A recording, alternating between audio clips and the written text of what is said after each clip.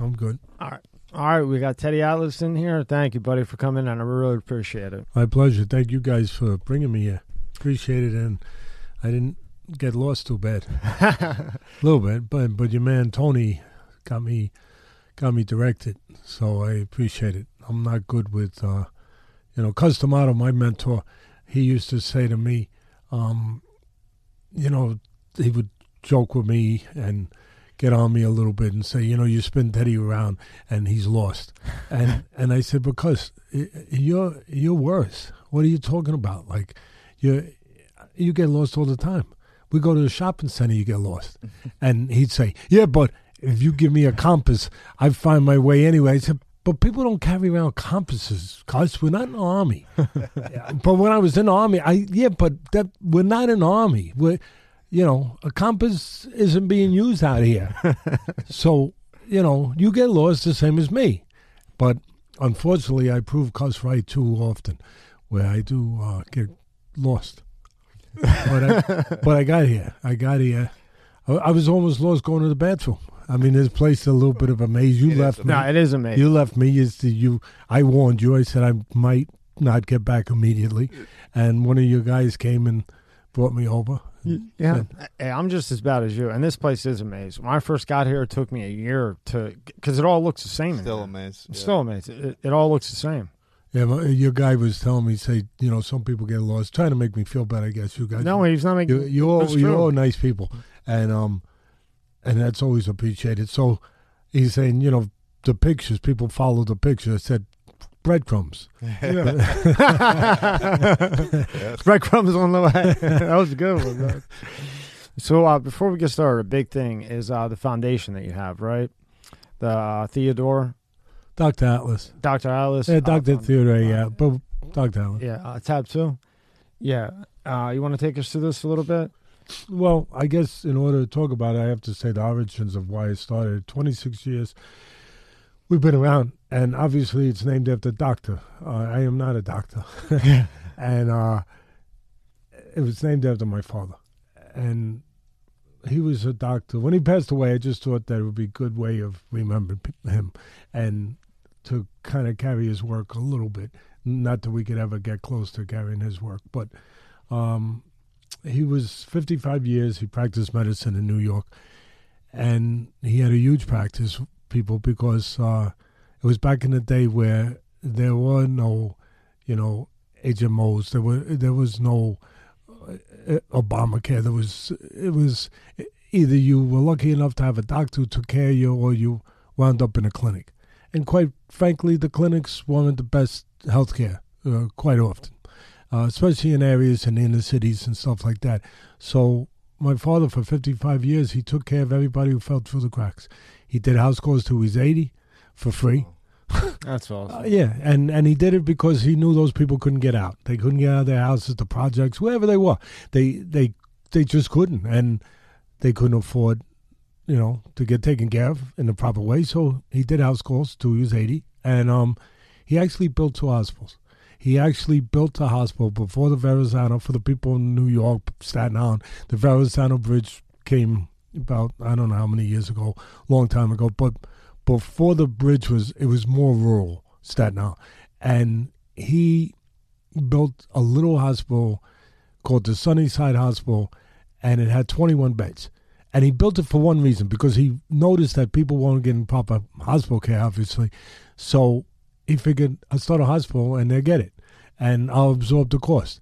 And people, it was a good hospital. So some people, the people that have money and had proper insurance, it covered the bills, but he absorbed what he had to absorb. So, and it lasted for like 22 years. And then, but then the bridge got built, and the city came in and said, hey, your hospital's in the way of where we're going to put the highway. So we got to get rid of this hospital. So they got rid of the hospital, and I assume they paid him for it. I don't know. But who knows in those days what they had to do or could do or whatever, the city and such. But they got rid of it, and then he went and he built another hospital. Wow. This time with 60 doctors, though, not by himself. This was Doctors Hospital, and that lasted 35 years. It's a school now, and part of the school one of the good politicians, and I say that, I qualify that. There's not a lot of good ones in my mind anyway, my estimation, but one of the good ones actually remembered what he did, and they named part of the school the Atlas Academy, which was nice. Uh-huh. So, yeah, I mean, it makes us feel good. And it was, like I said, he was, he walked to the beat of a different drummer. He really believed that his job was just to take care of people that was sick, period. It didn't come down to whether they could afford to pay for that care. Just give them the care. Oh, and he was a real doctor. Yeah, he was a doctor. Not like these doctors today. You mean a real doctor that isn't paid off? He would show up for house calls. Patients, after he died, would tell me, say, Teddy, your father, we had sick kids, and we didn't have much money, and we were living in a flat, and flat apartment, cold flat apartment, and we had called up the answering service. My father would make the answering service. There was no, beepers and all. He would make the answering service call him and say, the patient called. And so he actually called us back and said, I'll get there. I'm running around doing, but I'll get there. Just leave the door open. He said at midnight, he said, your father walked in the door. And he took care. We had a sick kid there, and he took care of him. Hell of a man. And he said, I never forgot that.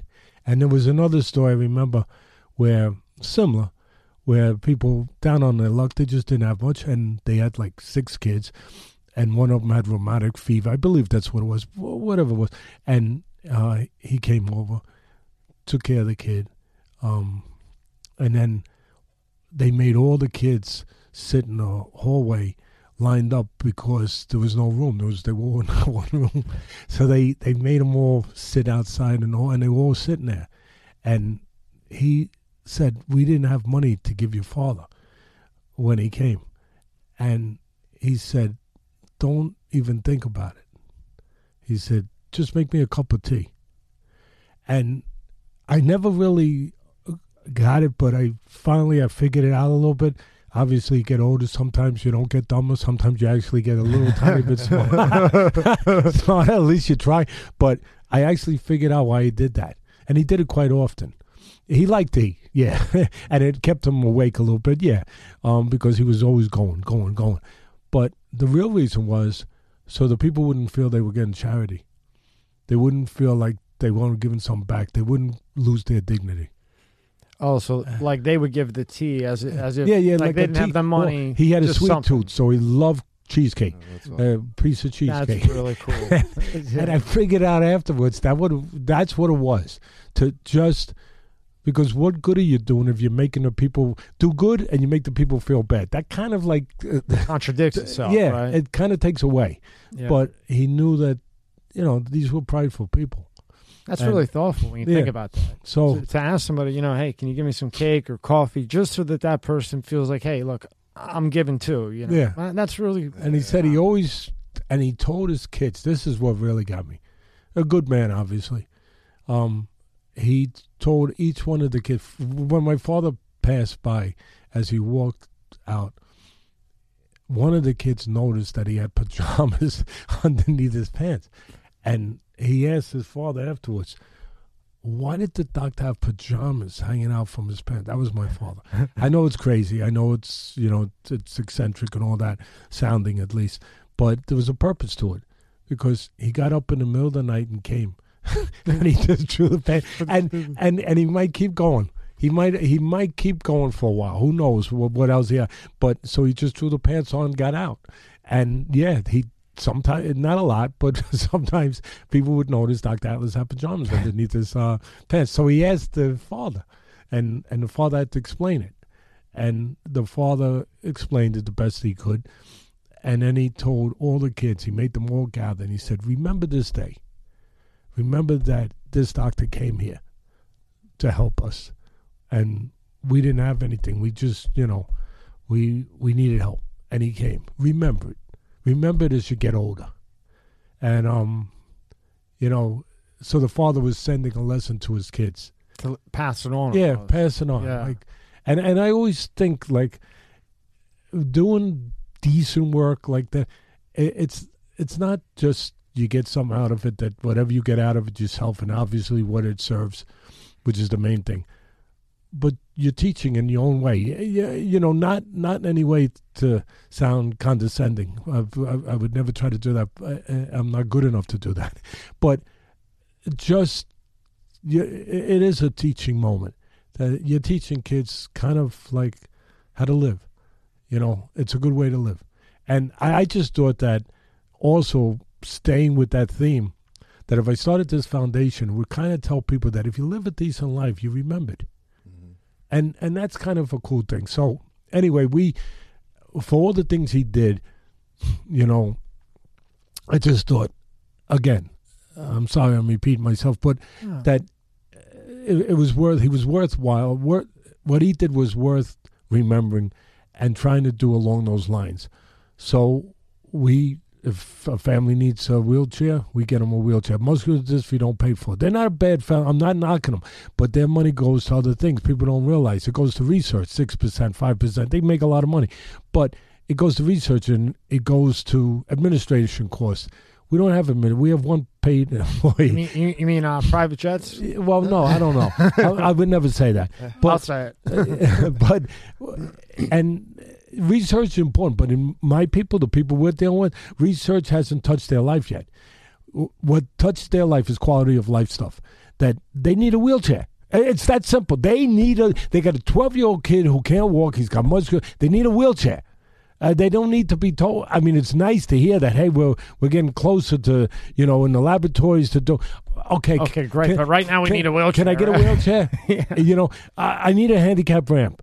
So we do that. And those things aren't covered, believe it or not, by insurance. So if you're paralyzed and you need a wheelchair. They don't consider it a medical thing, like the medicine, this, that, but those things like wheelchair ramps, they're not considered that. And again, some of these, like whether it's March of Dimes, and I'm not knocking them, they're great organizations, but if you check into them, 4%, 3%, 5%, 6%, whatever, goes to research. And the rest, administrative, miscellaneous, whatever it is. But I can say that other than one paid, and she's underpaid, one paid employee, she's underpaid. Everything goes to the cases. Everything. Yeah. It goes out. I buy my own table to the dinner every year. That we have a big foundation dinner, or golf outing. I don't play golf, but I buy a foursome, and I drive around in a cart like an idiot. There's Teddy in the cart. Basically, where is he? I can't play, but I drive around the cart. Hey, thank you for coming. But what we do is we take care of people that fall through the cracks. The things I just said. A family might have a kid who got surgery. And the surgery could cost, and I'm going to arbitrary number, but it could cost $300,000. Insurance covered it. But guess what they don't cover? The cancer medication after the insurance, if it was cancer, that they need to take, that's $1,200 a month. And this is a mom living in the project. She can't pay $1,200 a month for that. So we'll step in, we'll pay for it in those kind of cases. Sometimes we'll even pay for small surgeries, like I shouldn't say everything is big, but 15, 20, like if it has to be done and they can't. Why? Now people say, Teddy, why would you have to? Well, sometimes it's a specialized surgery. And certain doctors in those fields, well, they don't take any insurance. They just don't. And so either you got the money or you don't. So if they need a specialized surgery and they can't get it anywhere else, then we'll be the last stop. And we'll try to get that done, and we do get it done. And even chemotherapy, every once in a while you hear like someone will come to a parent or come to us and say, this particular drug is not covered by our insurance on the chemo. Okay, let's see. And that's what we take care of. Sometimes a family needs to be flown out of state to find the treatment. We're in New York. You think everything's there. But sometimes there's a better medical setup for that kid, for that particular case somewhere else.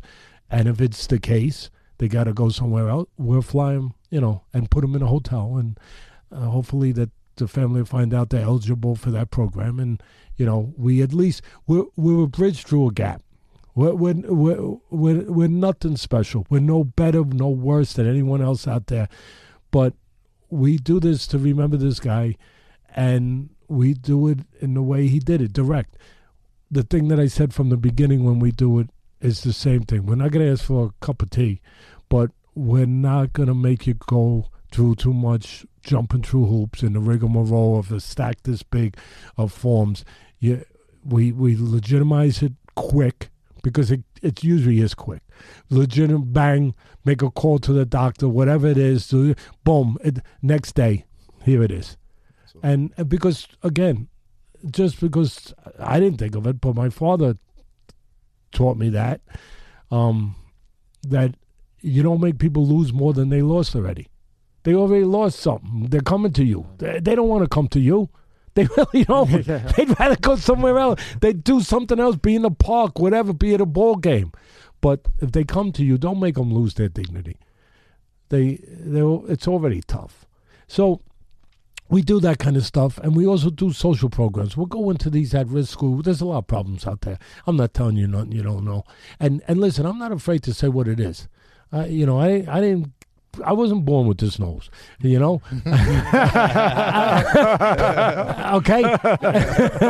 I didn't move my head enough sometimes. And so I'm not afraid. If I think I'm right, I'm going to freaking say it. As you should, right? People don't like it. Hey. But as a human, that's how it should be. I think so. So we go into these at-risk schools. Families making less than 35. In our area is called Title I schools. The way that they figure that out is that falls into a category by families making less than $35,000 a year, poverty, problems. But here's the biggest thing, and the elephant in the room sometimes. And again, I'm there, so I'm gonna say it. No fathers. I say it again. You didn't hear me? No fathers. I say it all the time. Okay, that's the problem. You want the problem in this country? You want to solve it overnight? Okay, whether it's a father, whether it's a mother, whether it's a grandmother, anyone could be a father. I'm telling. It could be a neighbor. I don't care who it is, but no father. You get what I'm saying? No father. Nobody leading. Nobody saying, "Hey, you can't do that." Alpha. You need the alpha. Yeah. In your Nobody life. say you can't do that. Hey, son, you did wrong. But you know what? Straighten out. Next week we're going to a Yankee game. Whatever. But showing that they care, giving direction, giving lessons. Just guidance. And that's the problem in this country right now. That you look at it, if there's nobody at home, whether it's that great-grandmother, whether it's the mother who's battling all by herself, whoever it is, the aunt, whoever, but if that's not there, we got problems. Yep. And that's where the problems are. And that's it. I'm sorry. And so I'll go into the schools and I tell them, say, okay, here we are. Get right to the point. Because these kids, it's tough. These kids, they can't read. It's unbelievable. But they're involved. They see violence every day. And they're angry. They're just angry. Like I don't even know if they could explain their anger, except it's there. And so I get right to the point. I understand what I'm dealing with. I get right to the point. I say, listen, you do something for me, I do something for you. Bang. Because they understand that. Because that's what it is. That's what it is in the street. Yeah, you ain't getting nothing free. So they're right away. They're a little attentive. Okay, maybe this guy going to say something other than the typical BS, that we hear, and I'm falling asleep, and they're falling asleep as the guy. So I say, you start taking, and I know this is going to, again, it's going to sound whatever. I don't care. I know in my heart what it is and where it's going. I don't care if they get A's or B's. I care about them caring. Find a way to get them to care about what? About themselves. That's the problem. People say, oh, they don't care about you. They'll go in there, punch someone in the face because they don't care about other people. No. They don't care about themselves. So there's no reason to care how they act with someone else. Do you get it? I have a friend that he's a guy that he didn't go to school. He grew up on the street, but he's just one of the smartest guys I ever met. And he always says to me, in that street sort of way, he says, hey, pal, it's not complicated. People make it complicated. It's not complicated. People make it complicated. Hey, pal, it's not complicated. That's what it is. Get the person to care about themselves, they care about others, and they care about society. Mm-hmm. And so we go in and say, okay, you start taking ownership today over your behavior. Start caring about who you are how you act, how you walk down the hall, what you look like, how you talk to people, what you do, what you don't do. Start making choices of that. Yeah, we know you have problems.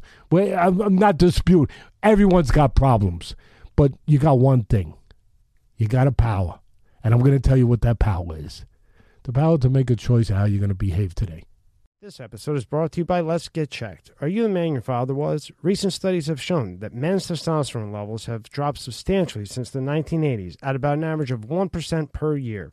Think about how old your father was when he was born. For example, if he was 30, your testosterone levels could be 30% lower than his. Low testosterone levels can have all type of health effects on men. It can affect your mood, sex drive, memory, muscle mass loss, you name it. And yes, low testosterone is more common the older you get, but it can affect men at any age. So let's talk about today's sponsor, Let's Get Checked. You can order a testing kit that will be delivered to you in a discreet packaging with next-day delivery. Once your sample arrives in the laboratory, confidential results will be available from your secure online account within 2 to 5 days. So, if you want to test your hormone levels without having to leave your home, visit trylgc.com/MSCSmedia and get 25% off your test using the code MSCSmedia. The link is in the description at the top. This episode is brought to you by Fiji. More than just water. This is not just rock. It's ancient volcanic rock that filters tropical rain, giving it double the electrolytes and its signature soft, smooth taste. It's not just water. It's Fiji water. That's yours. Nobody can take that away. I don't care the poverty level. I don't care no father. No, nobody can take that. You have the ability to make a choice now, every freaking day, as long as you're bringing air into your lungs of how you're going to act, what you're going to do, what you're not going to do. It's your choice. It's no one else's. You could blame everything. I can't stop that, but it's your choice. I'm asking you. I'm putting it out there as an offer. You start making better choices of who you are, how you act, how you behave. Your teachers will look at you over the next marking period, and they'll put you on a list, and I'm coming back, I'm dropping off 200 tickets to a Yankee game, to a Mets game, to a Knicks game, to a Nets game, whatever the season is, and going to supply the buses. You're going to a game. Bang. Awesome. I'm out of here. I bet you they listened. You know what? A lot of them do. Yeah. A lot of them do. Just for that reason. Yep. It doesn't matter, though, as long as you get them to listen, right? And if you get them in that routine, if you get them in that regimen. Yeah. I mean, and then they start liking it. Yeah. I remember a commercial years ago with the cereal, and they said, you eat it. I don't like that. You eat it. Well, give it to Mikey. See if Mike. Hey, Mikey likes it. Hey, that must be okay. Mikey likes it. You know. Now Joey likes it. Now Jimmy likes it. Yeah, they might start liking it, and it might just start to catch on. And that's what we need. You know, you got all this bullying shit. You got the trophy shit with everybody. So when you have it set up like that, where everybody's getting a trophy for everything, so everybody feels comfortable. When if you discipline your child or you say something to somebody, if you say, hey, man, you're getting fat. Why don't you get on the treadmill? Maybe that's a compliment in a way like, hey, you're my buddy. I don't want you to have a heart attack at 50. How about use the word? Maybe that's called, it's a 4-letter word, but it's a right one. Care. Mm-hmm. Maybe it's showing a little care. Like get on the treadmill so you don't die. Maybe when you don't say that, you're not showing care. How about we flip it around in this country right now? We flip it around. You people out there that say, oh, you can't say that. You're insulting. You're hurting someone. You're not being sensitive to where they come from, to this, to that. Maybe you're the ones who don't care. Maybe we're the ones that care by saying it. Exactly, because we wouldn't be saying it if we didn't care. Am I right or wrong? Yeah. Well, even if you hate the fucking guy, it doesn't matter. If you say something to him, you care. We got other things we could be doing. I mean, could even go get a latte. I mean, there's more important things than getting a latte. But we could be. There's a lot of things we could be. Yeah, we could be doing right. That, go to the gym, do this, do that, go to work, But we don't have to be taking the time to say, hey, buddy. You got to take care of yourself. Yeah. It's not good.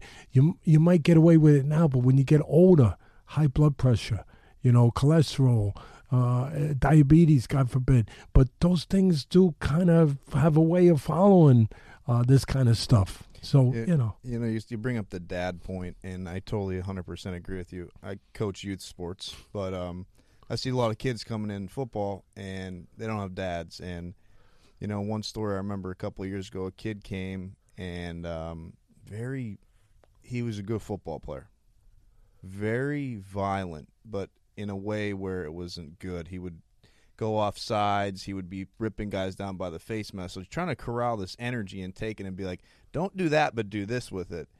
And I'll never forget, his dad was supposed to come to our game. His dad was in jail. His dad was just getting out of jail. He's so excited. You could see this glow in this kid. How old? I'm just 12 years old. Oh, wow. You could see this glow in this kid. And he's waiting, looking for his dad, looking for his dad.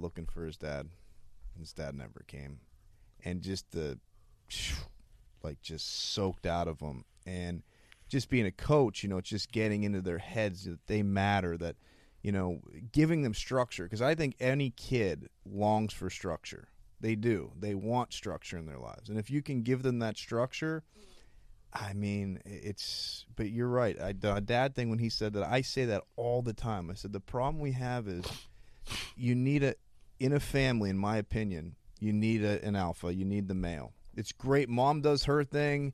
Mom's there to hug and kiss and do all that type of stuff. But you need a dad to say, you know what? You fucked up. You did something wrong. And maybe get your ass beat once or twice. And it comes back to that same thing. You're so right. But it comes back to somebody caring. These kids, they have whatever they don't have in an academic intelligence, yeah. they have an innate intelligence. They sense it. They get it. They know the BS. I always say these guys have like BS barometers. Mm-hmm. They really do. They know, and they know when somebody cares, and that just might ignite. You need a little spark to start a flame. That might be just the spark you need to get them to say, "Hey, maybe I should care." I mean, really, that all you need is a spark. Sometimes, I don't want to get out there and talking about all these old cliches and get too dramatic with that stuff. But there's truth to it. I think the old cliches need to come back. Yeah. Well, yeah. I mean, what do you think about the social media, Teddy? All this technology. I mean, that's taking people out of the gym. That's taking people away from working. And now when you're handing out checks and everything, so when you go and you talk to these kids, knowing that, they're addicted, they can't wait to pick up this thing, how do you get them away from that? Be like, why don't you take a little bit of time? That phone ain't going to do much for you in 10 years from now. You're still going to be sitting on the couch in that same phone, and hopefully you got a place to live. How do you handle that? All these things, I think, are handleable in the same lane, in the same way, as just buying their trust. I mean, without that, none of these things, they're just not going to listen to anything until you buy into their trust a little bit. And that starts with showing them that you're actually legitimately here for a legitimate reason, that you like to see them do better.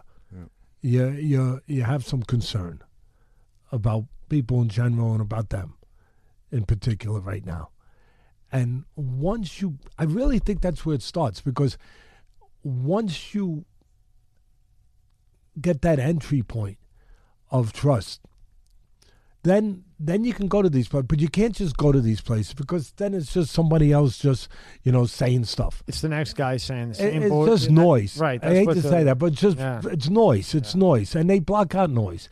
That's why they wear these things, Yeah, the Beats, right? Yeah, Beats are AirPods with noise cancellation. So yeah. You think they're there, but they're not there. No, they're not there. They're not there. We got to get them to be there. And the only way you're going to get them to be there, and that's a great point you brought up, and I'm glad you did, is to start in that area, not particularly specifically with, hey, you shouldn't be on a phone, you shouldn't be wasting your time, on these games and on this and on. Yeah, you say that you lost them right then and there. You're not getting anywhere. It's done. Yeah, this boom. Yeah, they're in. They're looking for them. Exactly. Yeah. It's got to be. You got to show that you care first. I think that's where it starts. You know, And then the other- that's the booster shot. You know, That's the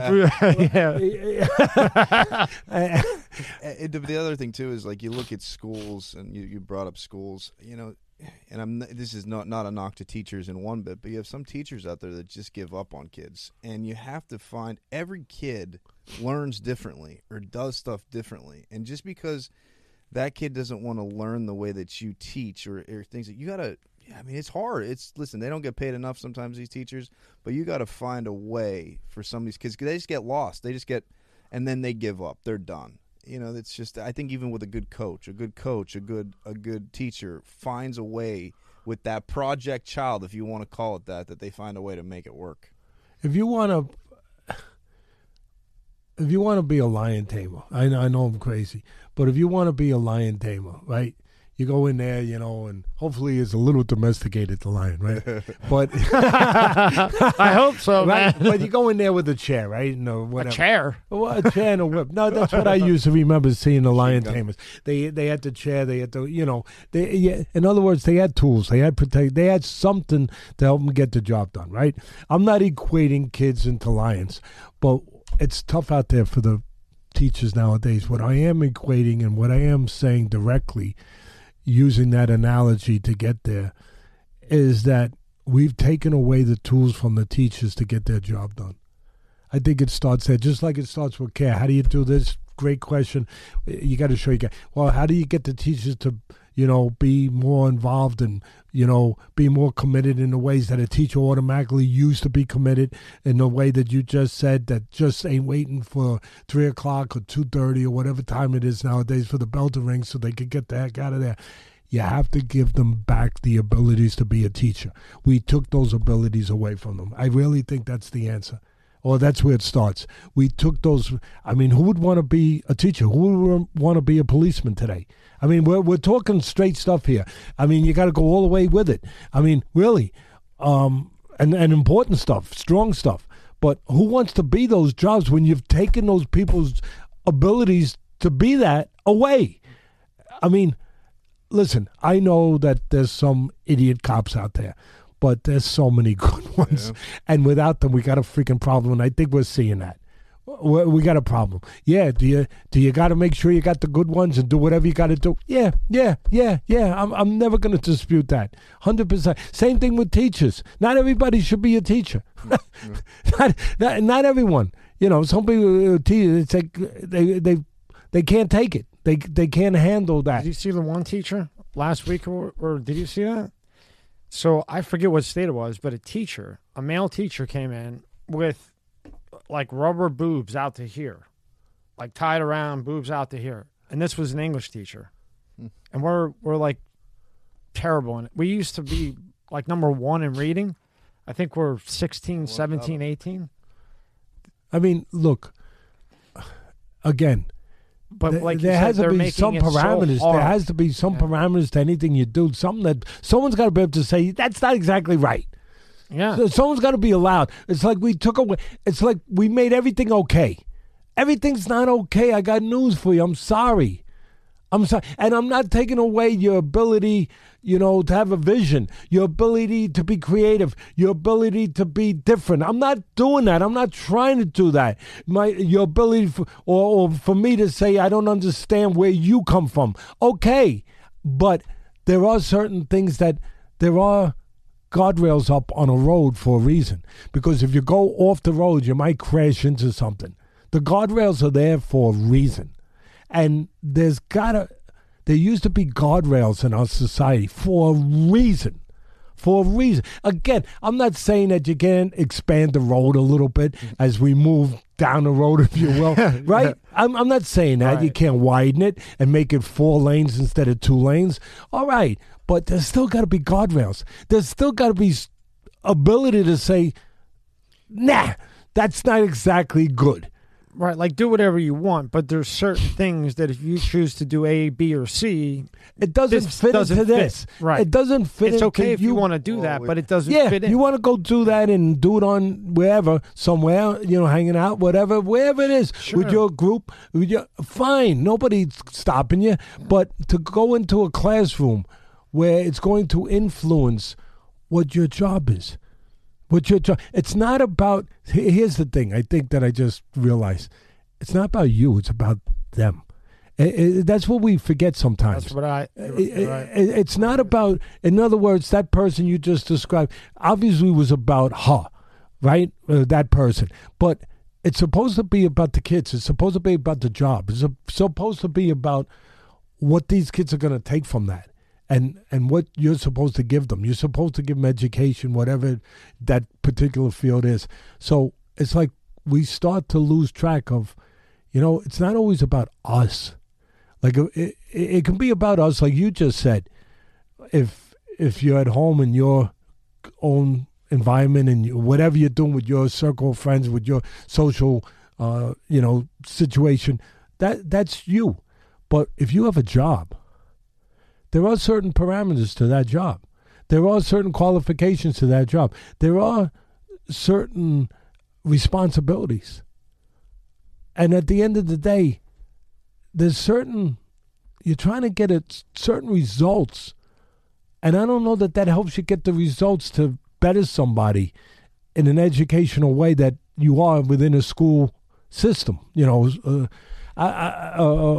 academic system. So I think we just got a little crazy. I think when you say everything's okay, I know I'm being too simple right now, but when you say everything's okay, everything's not okay. I mean, you want to live in a flop house? No, I mean a flop house. A flop house is basically you flop. You come in, you flop. Okay, you tie it and fall down. I've done it. Your house to house. Yeah. And you flop. But if you're going to start flopping and saying, okay, it's okay to go to the bathroom right there instead of finding a proper facility, that's not okay. Oh, but you got to allow it because you got to understand. Understand what? Understand where they came from, that, a toilet wasn't always available. Really, it gets that because people defend everything. Okay, but there is a toilet available, actually. And so let's not start to say everything's okay. Let's not say it's okay to defecate there. It's okay to urinate there. No, it's not. Well, I always say you need consequences for actions too. A kid puts I always use this when we do it. Yeah. A kid puts his hand on a hot stove. He burns his hand. In his head, he sees the stove again. He's like, I'm probably not going to put my hand there again because I may get burned again. But if you have no consequences for actions and things that are going on, why would people stop doing stuff that's going on, where they're stealing stuff and they're not getting, some time or something, not even, just consequences for their actions? If there's no consequences, it's just 100%. And I wouldn't even go as deep as consequences, and you're 100% right. But I would just say direction. I would just say rules. I would just say attitude. I would just say permissible. That those things shouldn't be put out there where people even think it's permissible. That's what I would say before you even get to the consequences. Where I remember I was a kid and they had me in some school because I wasn't great, and these I won't even get into it, but the people that were running the school would put your hand there and crack me with a ruler. Now that wasn't good. That wasn't good. But I do remember. But I bet you didn't do it. I didn't do that again. And not the there. Point. Not there. No, not there. I'll be honest. But I'm not saying that we got to take the rulers out and start cracking knuckles again. I don't know, man. I think we might need to now to shape things back up. Well, things have gotten out of control. But what I am saying, to your point, is that before you even get to the consequence point where you start to who figures out what the consequences should be. This should be that. Just stop making it okay. Just stop the air, the what you're putting out in the air to that it's okay, that everything's okay, that there is no responsibility in your conduct in this world. There is no connection to right and wrong. There is.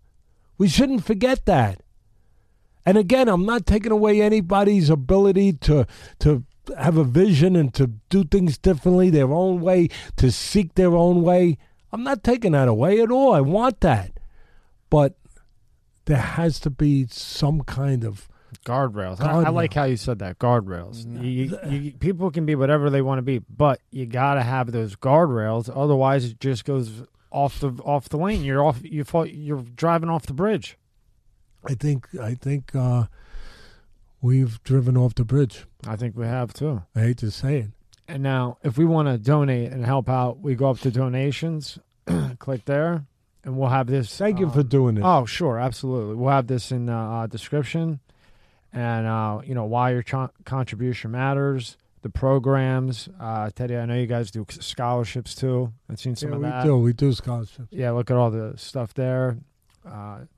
So, if you heard what Teddy just said, I mean, if you want the country better, every dollar counts, right, Teddy?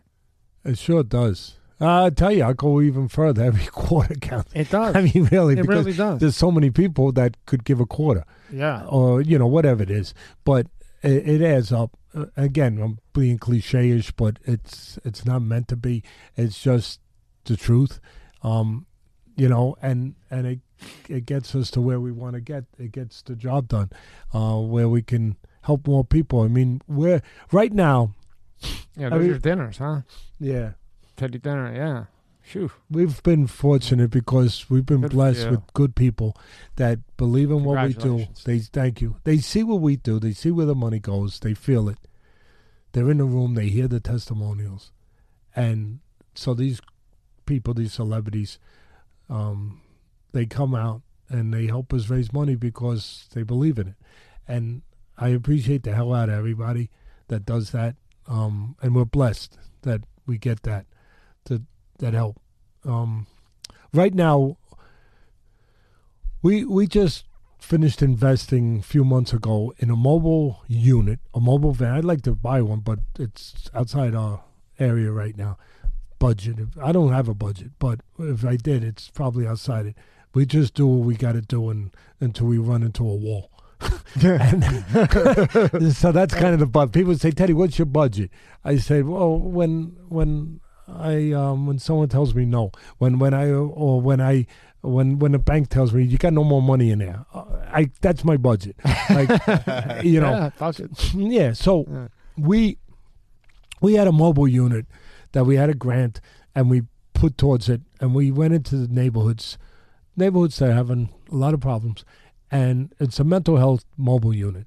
And they went in there for kids that are suicidal, just all this stuff. So a lot of stuff related to COVID. I got news for you. COVID's terrible, and it was terrible what happened and everything else.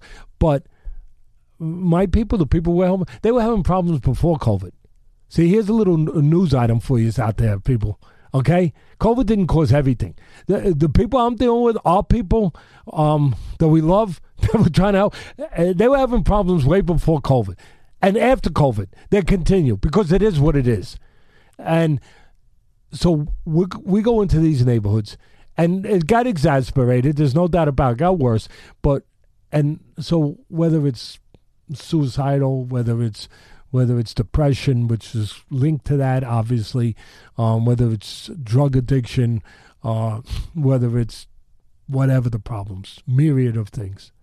We go in there with the mobile unit, and with the mobile unit, we have a psychiatrist, psychologist, counselors, and they talk to the people. And we give out stress items to help with relieve stress, whatever. And so we... I could probably wouldn't have to worry about the budget. Half of the stress item I could just take from my grandchildren, and because they're little things that they're squeezing and all that. That's part of what we're buying. I say, let me just get some of those. They're not using them no more. That would obviously alleviate some of our pressure a little bit. But in all seriousness, we went into the neighborhoods, and the people were they reacted in a unbelievable way, and they want us to continue to come there if we can. So I want to be able to get to a point where we can do it instead of in spots. It was only spot. I'm not going to tell a tale and say, oh, we're there. No, we were only there for a couple months. Is it enough? No, it's not enough. But it was enough to find out what more had to be done. Maybe that was it. Maybe that was the biggest part of it. And so now we've kind of adopted a school. I'm not going to name the school, but it's rated as the worst school in New York City. And violence. A lot of the kids aren't reading right. The whole list, the whole nine. But violence. But this is all I got to tell you when I'm describing this school. And I wish I didn't have to tell this story. We go in there. We have a mentoring program, and we've been going in there now for a while. And we mentor these kids and bringing in the people I just described, the counselor, but it costs money. And 3 of the kids that we're mentoring are young kids, of course. They've seen their mother killed by their father. Okay, I don't think I have to go any further to explain what we're dealing with here. Yeah. And so we're in difficult, treacherous waters. Yeah, I'm not afraid to use that word, treacherous water, because if we don't do it right, it can. I mean, where are these kids going? I mean, really, I don't have to draw the picture. I think people can figure it out, connect the dots. Picture's already drawn. Yeah, right? Where are they going? So it's really kind of, it's that important and scary. And so we're doing that. So we got to keep doing more because we got to pick up other schools. That ain't the only school that. See, here's the thing that really got me, that educated me a little bit. We'll go and we'll help. Say, I'll just use an arbitrary number. Say we'll help a couple hundred kids, right? 200-300 kids there, and we say, oh man, we did we did a good thing. We did this, we did that, or it could be even less. And all of a sudden, when you leave there, if you're being honest with yourself and you have half a brain in your head, you start to say, wait a minute.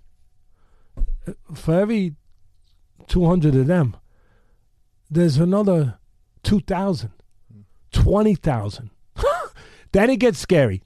Wow, we can't fool ourselves to thinking that this is the whole shebang. Problem here. This is the tip of the iceberg. It's just telling us that this problem exists, and it exists in a large way in our society, larger than most people will ever want to know. Because who would want to know that?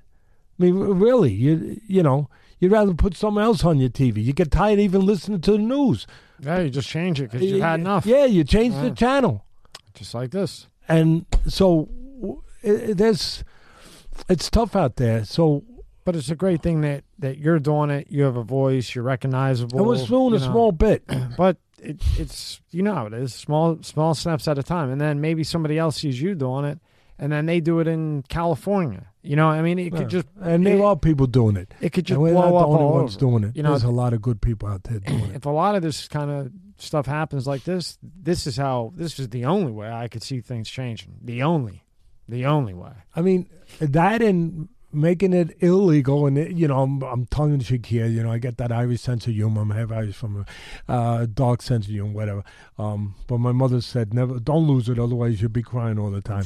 And so that'll just make it illegal to have politicians. because maybe we could figure out better if it wasn't like so-called politician. There's good ones, don't get me wrong, but how about just get more leaders? Don't even use that word. More. How about just get more, people that have common sense and right, I know. I agree with you. And just say, hey, what are you doing? Let's roll my sleeves up here. Here's the problem. Let's look at it, and let's not be controlled by politics. Let's not be controlled by anything other than what the problem tells us we got to do. How's that? The one I love is how to keep kids out of trouble, right? How do you keep them out of trouble? Well, when you take away after school care programs where they went to play basketball, to play chess, to do whatever it was. When you take that away, you can find a good way to get a kid in trouble because he has nothing else to do, so he's gonna find trouble. And you gotta they take the programs away, and you're like, what are we doing? And then they take that money, and you'll find out oh, they used it for an improvement to this area where no one goes to, or a solar panel. Yeah, a solar panel project that no one. That takes 30 years to pay back. Yeah. You know, I got to look at the money sometimes along that path. You know, we do need money from politicians, funding. And we got a couple that give us, you know, not enough, but some good ones. And we're blessed and very grateful.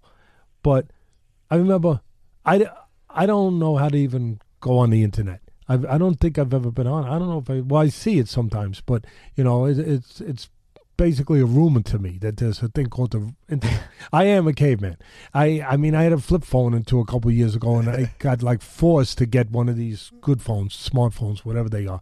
I had forced because I was going with ESPN to Australia to do a Pacquiao fight, and I actually went into a store like an idiot, and you know, one of these AT&T, whatever those stores are. And I went in there and said, hey, buddy, young kid, I said, fix this so I can go to Australia. I really thought that he could fix it, like he could put a thing in. You know, chips do everything, right? Everything, there's a chip for everything. So I figured he put it in, I'm good. So it turned out he was a little young, wise guy, but a good kid, but a boxing fan. And he goes, Teddy, you know, he goes, I might be able to do Yonkers, but not Australia. I said, oh, you're a wise guy, huh? He goes, no, Teddy, I'm just kidding. He goes, there is nothing. You got to get one of these. $800, it's yours, you know, and that's the only thing that's going to work, and I got it. And I was afraid I wouldn't learn, but people helped me, and I am a caveman, and I resist that kind of technology. But, you know, it's obviously you have no choice. Yeah, you have no choice. Especially if you have any type of business, you have to, you know. Yeah, and there was something I was going to take that to, but I'm sure it'll come to me. That's part of what's that? The senior moment. Yeah, That's the nice way of calling it. When you're losing the marbles. Are you allowed to say that? Is that the nice way? I don't know if you're allowed to say that. I know you can't say blindsided now. Well, I'm having a senior moment. And if I'm not allowed to say it, it's because I had a senior moment. Yeah. So that excuses me. You know, instead of just saying, yeah, I'm losing my marbles, that's the nicer way for me to handle it. You know what I found so interesting when I was reading about you? Your dad's a doctor, right? He's Jewish. Your mom, a contestant for Miss Pageant. Oh, really? Yeah, Miss America, right? Well, yeah. And guess who wins that battle? Mom's Irish Catholic. Oh, the mom. Oh, yeah. Well, Irish Catholic. You didn't have to tell him I swear an Irish Catholic. He's Irish. Yeah, we were brought up Catholic. Yeah. But my father, the funny thing about it, my father didn't have time for religion. His religion was what he was doing, quite frankly. I think that's a good religion. Yeah. Just living right and taking care of people, you know, doing what you can do and should do when you can do it. And trying to live the right life. So that was his religion. He loved the Jewish faith, but he wasn't religious, and he didn't pretend to be. He wasn't going to synagogue. He wasn't doing any of that stuff. So he said he let my mom raise us Catholic, which, you know, because she was going to be involved with that. And had time for that, where he didn't. He was being a doctor. So, yeah, but he always liked the Catholic. He liked it. You know, he said it was pretty cool. But and they were so different. You know, there was, oh my goodness. But opposites do attract. Yeah. You know, it's true. Now, as you're growing up, and you know, like you get in a street fight, why do you think you were a little bit rebellious early on? Well, you know, again, I'm careful saying this because it's like, poor him, the doctor's son. I was a doctor's son. I see it a lot, though. You know what I mean? But, yeah, and I think if I learned anything, you don't have to be poor to be missing something. That's my logic. And it's not an excuse. But I wanted my father. I was talking about fathers pretty strongly, passionately, early. It connects to me. Even this doctor's son, you need a father. And my mother was great, but he was gone all the time. I mean, he was doing house calls. He was in his office. He didn't have office hours. Yeah, there was a thing up on the wall that said like from 1 o'clock to 5:30. Forget about it. Throw it away. It was stupid to have it up there. Might as well just take it down for 24/7, right? Because until the last patient left, he was there. Yeah. It was that simple. Yeah. And so there was no dinners with Pop and no little league and all. And listen, I'm not feeling sorry. Please don't take it the wrong way. I'm grateful with what I have, and I was blessed. But you want your father around. And as a kid, the way I figured, the way it went into me was that the people he was around had problems. And I finally figured out when I got older. I didn't have any clue when I was young to articulate it the way I can a little bit now. Still like a caveman, but a little bit. I wanted him around. So I equated it, and I'm going back to 8, 9, 10, and then when I got older, that's where it started to come together, to crystallize. But when I was 8, 9, 10, I went on house calls with him. I forced my way. Sometimes I had to fight with him.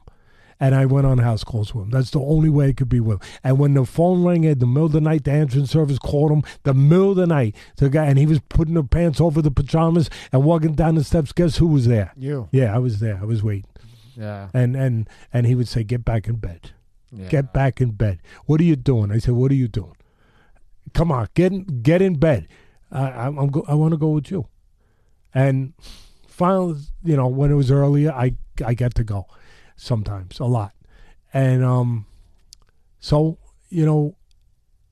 for this kid, as I got older, and then I became 11, 12, 13, 14, 15, 16, started getting to that stupid age, it's not, where it is a little more complicated, and you do screw things up.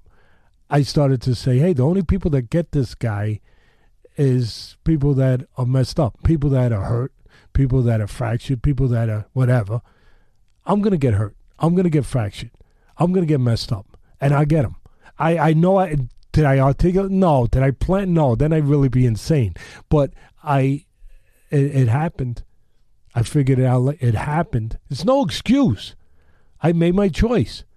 But all of a sudden I started going and gravitating to places where, there was violence. I could get hurt. Yeah. Where I could get hurt, hanging out with them. And they were great people. I loved them, and they became my friends, and they became my family, and kind of replaced maybe a little something, whatever. I get it where these kids get into the gangs. I get it. Do I agree? No, of course not. It's bad. But I get the allure. I get the bait. I see what it is. They're missing what I was missing, but in a worse way. With the poverty, with everything else, with the violence and all that. I didn't have all that. But it was enough for me to gravitate that way. Imagine what it is for them. For them with way worse. With all these things. So, again, you don't have to be poor to miss stuff, to be without stuff, or in poverty. Poverty can be equated in a lot of ways. And so I started getting, unfortunately, hanging out and getting in trouble, and and to get his attention, and I finally got it. That's understandable. But it was wrong, and I finally got. Cuz Tomato one time said to me, we were talking about world champions, and this guy became a world champion in his late 30s, and I said, "Wow, that was late. It's a shame." He goes, "Shame? What are you talking about, Teddy?" He goes, "He became a world champion. Doesn't matter when it is, as long as you get there." It took me a minute, but I got there. I got to a decent place. Thank God. And thanks to my father, my mother, everything. And, despite my plans, my ill-advised, stupid plans. But everyone has their own journey. Again, it sounds cliche-ish, metaphoric and all that. But it's true. Everyone's got their own journey, and hopefully it gets you to the right. But everyone does have their own journey. And sometimes you don't understand it at first. Saying, "Oh, man, this is..." No, stay on it. Make the right turns every once in a while, and figure it out. But it's for a purpose. It is for a purpose to get you somewhere. And to make sure you're a certain way when you get there. That's a big part of it too.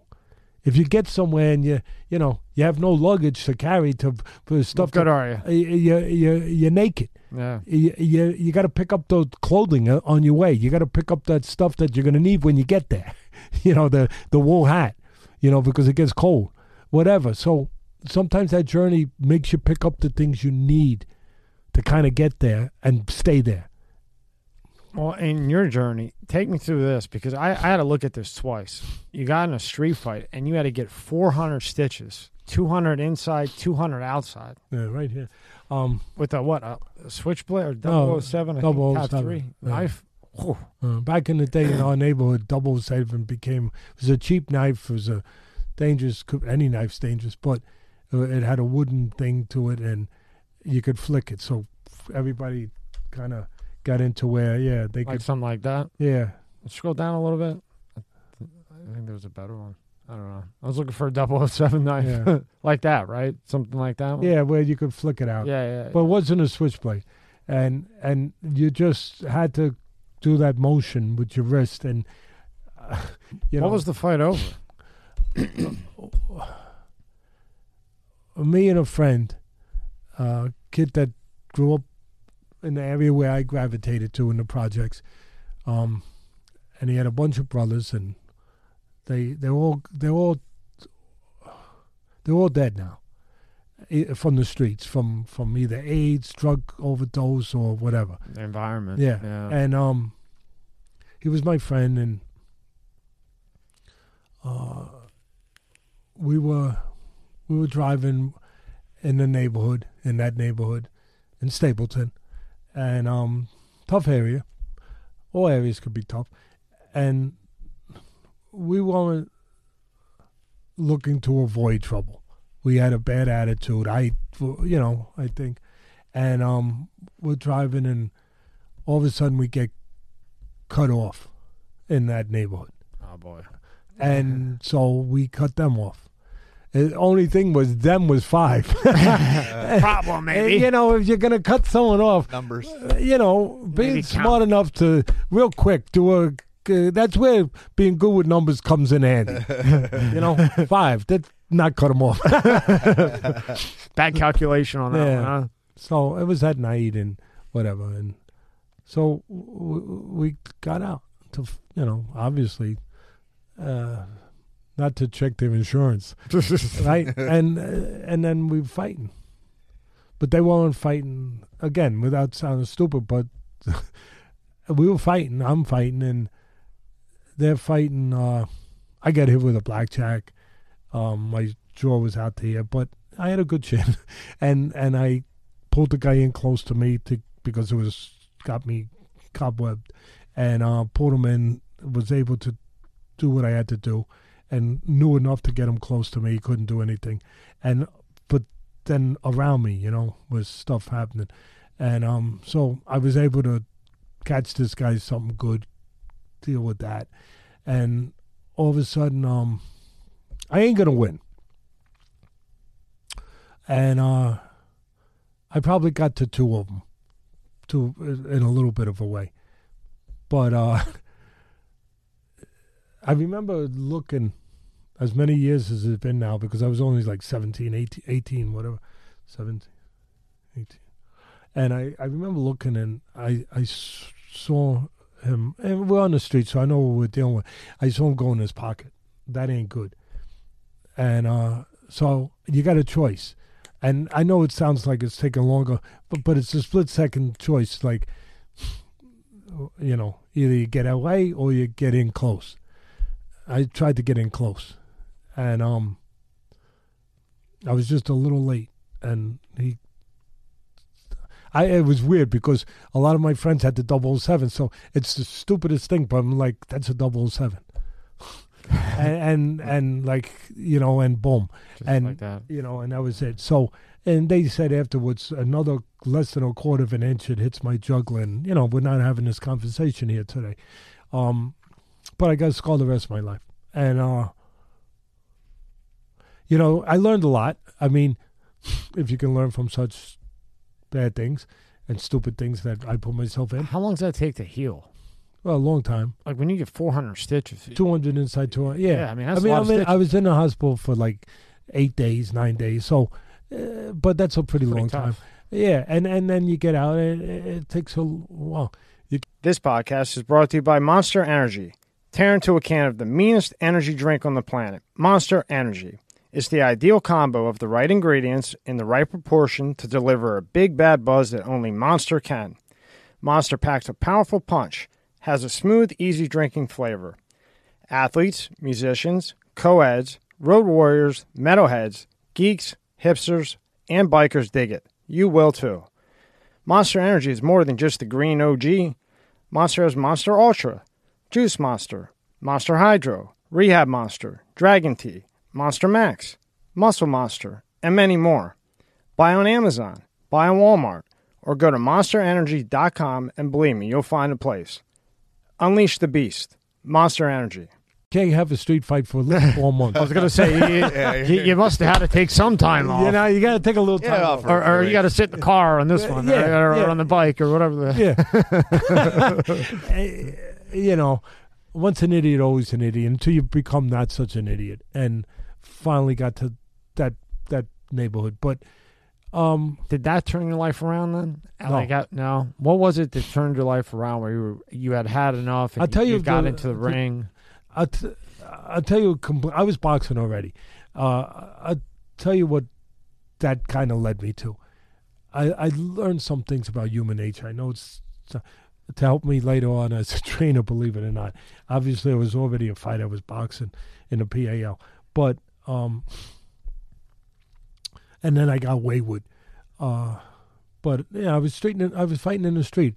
I used to go and fight guys like we would just go set up and I'd go whatever the thing was and whatever the beef was and meet them and fight and you know, and I had a little edge because I was a bit of a fighter, boxer, you know. So, you know, you're a boxer, so you have an edge, you know. I mean, these guys can't fight. You know, they throw something like this and you hit them a right hand, you know, or you can even weave it or whatever. Or you know, whatever. So,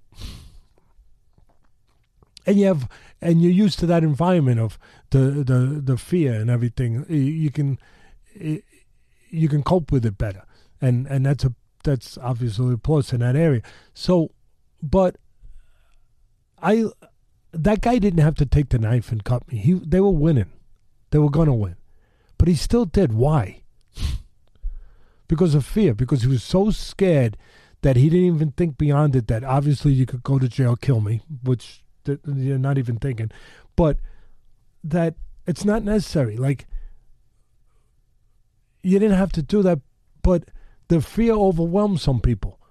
And I think that's in out there in the world, that the fear, whatever you want to, some people they're not comfortable with the word fear.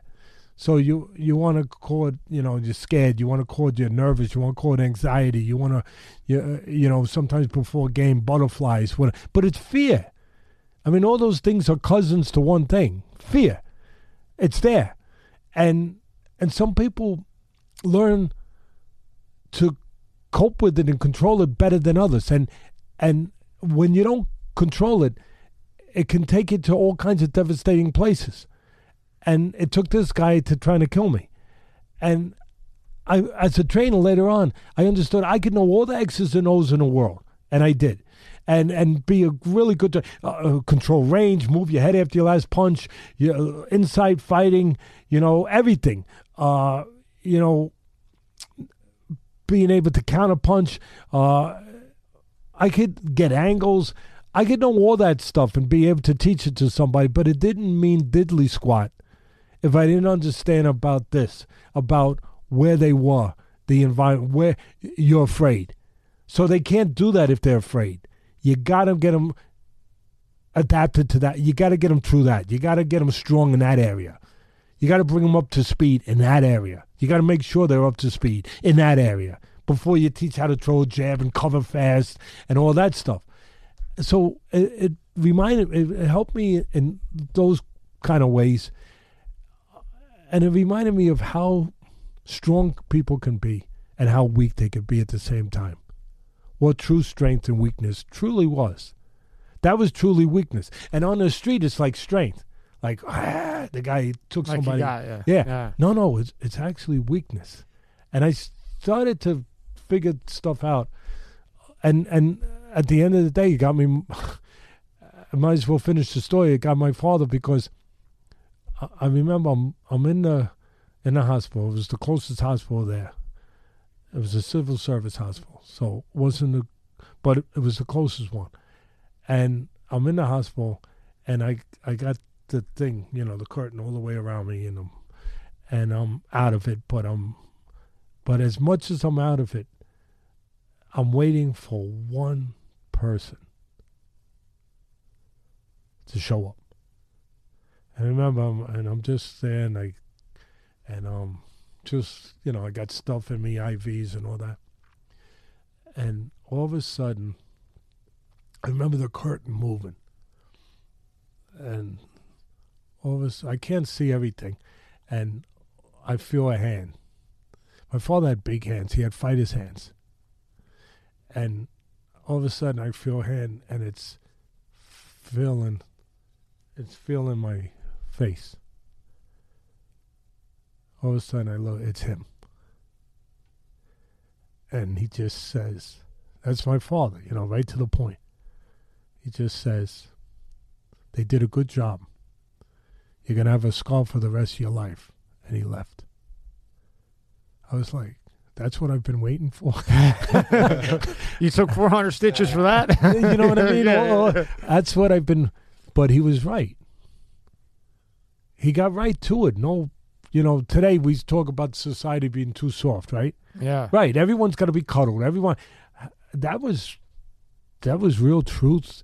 Whatever you want to call, people say, well, it's not love. Maybe it was. Well, the message received. Who is somebody to judge somebody else who they love and how they love? Everybody loves differently, in my opinion. So who is somebody to say that that's not love? They're not him. How do they know? How do they know how he thinks? 100%. So, as far as changing my core, I got in trouble on the streets. And yeah, you did time in Rikers Island too, right? How was Rikers Island in the 80s? Scary. Bad. Yeah. How long was you doing there? Not long. But was it robbery or something? Yeah. It was terrible. Rikers. But I mean, imagine that in the 80s. God. It's scary because right away they test you. They want to take your sneakers. I mean, that's the first thing. I like those sneakers. Yeah, bang. No, because I mean, if you don't do that, your sneakers are being taken. And the one thing that I understood, even that way, even then, without any introductory class to it, I didn't need one, was the sneakers was only the beginning of what they were going to take. Right, yeah. That was like the cherry, right? They didn't even get to the the cones down the road. I didn't want to get there. Didn't want to even think about that.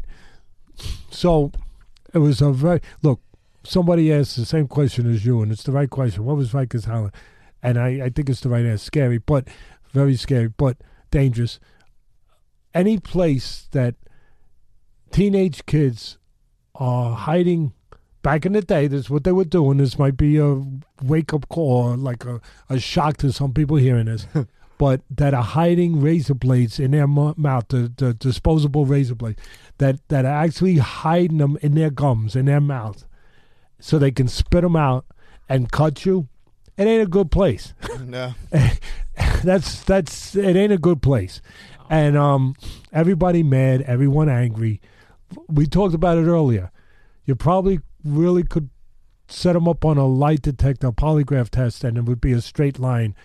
That if they said they didn't know why they were angry, like you, it's a myriad of things, but no specific. They're just angry.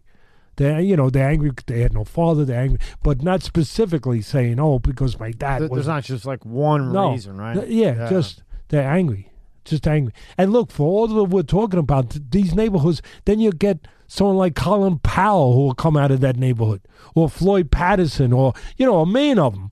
But again, that one person in your life, maybe, and that's. You can connect that with everybody in there, just about, I would say. I would say. And but again, it was meant to be for me, I guess, my journey, and thank God got through it. But I remember when I was in trouble, when a friend reached out who was up in Catskill. Cus D'Amato was retired, basically.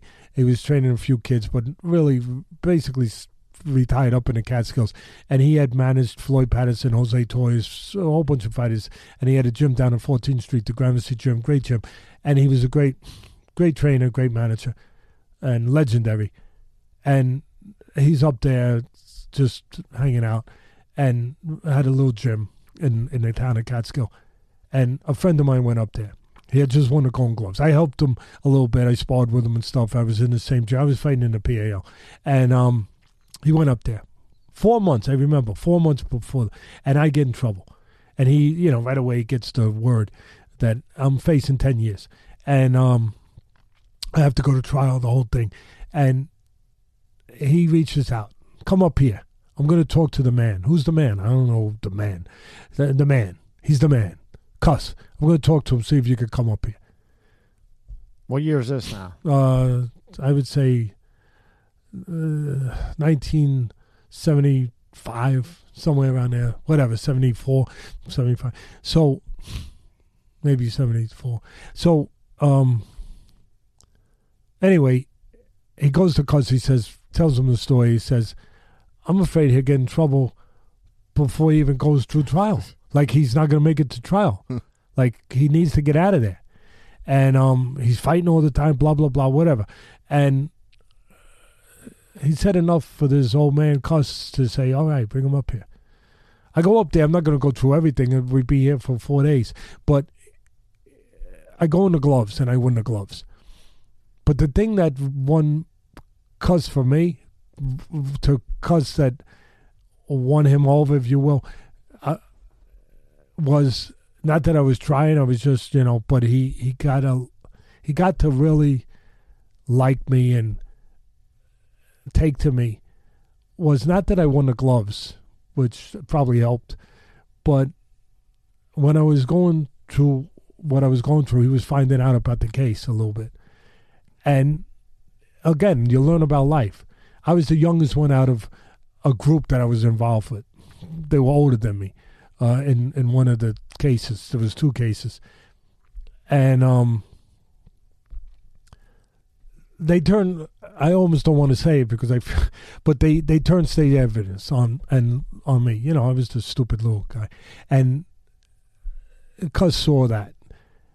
And he saw that I didn't go that, and he said, you have character. And it made me feel, I don't know, but he said, you have character. They don't. And so see, people thought I learned it from Cus. I learned it from my father through osmosis, because my father, when you grew up, there was no buckling rule. Like you could buckle. You did what you said you were going to do. My father got surgery and still was in office the day after. Ridiculous. I mean, serious surgery. He was laying on a couch taking care of patients. I mean, it's crazy. But I mean, when he got older, he used to pop a little white pill under his tongue. And what the frick is that? Because his heart was skipping. But it allowed him to keep going. It was a nitroglycerin. And it kept, it wasn't a beanie. So, people get, so, and you can do it if that's truly what you're pledged to do, what you're truly committed to do. Everything else I know this is, you either have reasons or excuses. That's where I grew up. And my father didn't talk about it, just showed it by the way he lived. But he demanded it. But he didn't talk about it. And how could I give up somebody to get out of what I did? It wasn't even a thought. So later on, people said, "Oh, Teddy, you were a stand-up guy. What's a stand-up guy?" I stand up. I mean, what's a stand-up guy? Well, you're a stand-up guy. You didn't rat. I wasn't a stand-up guy. I didn't even know there was a thing called ratting. I didn't even understand the concept of it. All I knew is that you do something, you freaking go with what comes with it, because that's the way it is. You do something, There's pay consequences. you pay the consequences. You pay the price. Whatever. You did it. That's it. You don't think, this could be this way and this could segue out here and make a left turn here. No, that was it. So I didn't deserve credit for being stand up because I didn't even know there was a choice. That really, and I told Cuss that, and Cuss was, you knew in a way that matters the most. A quiet, silent way, but you knew. And whatever. And he liked me. Admired that part, whatever. So he came down to stand up for me in trial. And he made freaking court officers cry. Which was crazy. They don't cry. And he told the judge, he goes, if you put him in jail, he goes, you're going to take away someone who can help people. You're going to take away a special person. Of course, it's not true. But he was saying, he goes, you're going to take away someone special. Someone who can make a difference. You're gonna take that away. We're never going to see it again. And we're never going to get a chance to see what it could have been. And I'm telling you, I've been around kids, helping kids all my life, and I'm telling you, that's what you're going to be doing. And I'm begging you. And Cuss got emotional. And the judge made a decision that changed my life, Instead of giving me, what he could have, he paroled me, probated me to Cuss tomorrow, and I broke it. I can't be a hero here and say, oh yeah, no, I still wasn't ready. I still was messing. After a year up there, I became friendly with the probation officer. He came and watched me fight. He was a good guy, but I knew that he wasn't going to violate me. And I left. I went back, and I still kept doing wrong things. I left Catskill, and I went back, and Cuss would call me every week. I went back. What would he say to you when he called every week? You could be a teacher. You could be a trainer. Because I had an injury. I couldn't fight no more. You could be... what happened with your back that you couldn't fight anymore? You know what it was? It was a combination of stuff I was born with, gaps in the vertebrae, different things from street fighting, whatever. A lot of things that probably could have been corrected, honestly. Cuss was smart. He was a genius. He didn't want them corrected. He wanted someone to carry on for him. If I did it, I would have just been a fighter. And I was going to turn pro, all that stuff. But he saw something else. He saw that, he always said, Teddy, you were born to be a teacher. Come on, you were born to be a teacher. I'm telling you. And then he would say to me, you know what is the genesis, the real flame behind being a teacher? Obviously it's knowing knowledge and being able to convey it to someone else. But you know what it really is? And he said, I got this from my father, whatever. And I feel funny because I'm talking good about it, like I'm being an idiot right now. But he said, being a teacher means you care. You care beyond yourself. And he said, you could do so much more than just have your own career. You can help other people, blah, blah, blah, blah, blah, blah. I didn't buy into it. I left. I'm not a good guy at that time. I left. I went back. I was freaking doing stuff on the street, real fast, forward. He's calling me every week. That's so cool, though, that he kept calling you. You're going to come up here? So cool. I need someone. I need a trainer to carry on for me. You could be that guy. You are that guy. Blah, blah, blah. No, I'm not a teacher. I'm not a trainer. What are some other lines like that he used to say? I watched the documentary about him and Tyson, and he'd be like, you're a monster. You're a monster. When you're in that ring's your ring. What are some other things he would say to you, or you heard him say that we don't know, that are impactful things like you're saying? Anybody who says they're afraid, they're one of two things, Teddy. And remember this. They're either a liar or they need to go to a doctor and find out what's wrong with them. That sounds about right. That's about right. Sounds just like it, too. That's about right. From the documentary. What happened was, the friend who brought me up there was fighting in the Ohio State Fair. It was a national tournament, maybe the biggest in the country. And Cuz don't go and work corners. He needed someone to go with him. It was for a whole week in Ohio. Called me up. He knew I wouldn't say no because I owed him. I need you to go. But it's the setup. It's the setup. You know, He's plotting it, right? yeah, it's the spider bringing the beetle in. Yeah. You know, yeah, and he's gonna put his webs on me. Yep. And he goes, I need you're not gonna do it, cause you know I'm gonna freaking do it. Well, you come up here, you leave tomorrow. Oh, you were guessing I was gonna do it, huh? Yeah, huh? Yeah, you were putting your finger in there and checking it. Please stop. Cuz stop. You did that to me already. The psychological warfare. I'm beyond that. So, Give me another psychological warfare from Cuz. One more. That was a good impersonation. I'd give you a Grammy for that one. yeah. It's easy when it's there. You know, when it's real. It's kind of. I'll tell you one that some people won't like, but because you can. We used to get into this thing, me and Cuz, about if people can change, and he had a theory that depending on what you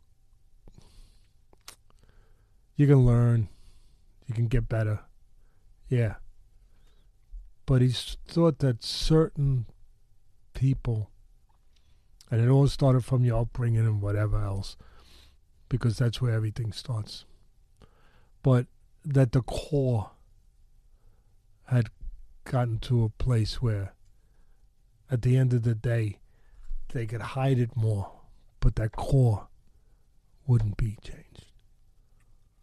So we got into an argument over this one day, and he did one of his Cuzisms on me. He just goes, Teddy! And I'm like, yeah. Hello. All right. Yes, sir.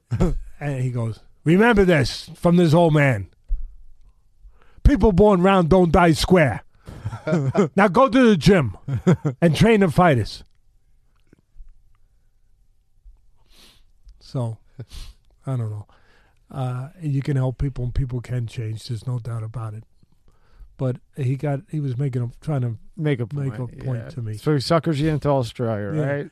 So Yeah. now what happens? No, not Australia, Australia. to Ohio. Ohio. Yeah, no. So I go out there with the I see fighter, and we get all the way to the finals. We beat a future world champion. I mean, really, it's unbelievable. In the quarterfinals, we get to final, and we get all the way to the finals. I still remember it. I'd say the name Bernard Bad Mays from the Croc. Right, Emmanuel Stewart, the famous, the legendary, the great, all that. Probably 300 amateur fights, whatever. Bernard Bad Mays. And he was bad. He was fast. And I came up with a plan how we had to. So, Cuz on the phone. He goes, how are you going to beat this guy? I said, we got to time him. We can't freaking get into a speed thing with him. He goes, that's why you're going to be. I told you. I said, Cuz. I said, I'm not even going to answer you no more. I said, because you keep doing this to me. Stop. So, anyway, we go, and we would have won it. I know it's easy to say. I get it. But he gets cut. And back in those days, the amateurs, they stopped like that if you cut. It was right on the eyelid. Not a good spot. Right on the eyelid, he got cut. Gets in the eye compliant. Yeah, right. So we're winning. But got cut, fight stopped. That's it, over, done. But we made it to the finals. He wouldn't have made it to the finals without you there. You know, the whole kept. But it didn't get me there. And then all of a sudden, at some ungodly hour, in an ungodly place, on Bay Street in Staten Island, I'm there, probably 2 a.m, whatever. You know that old saying, it ain't nothing good being found at 2 a.m. Yep. And in those places. Well, I wanted to prove it.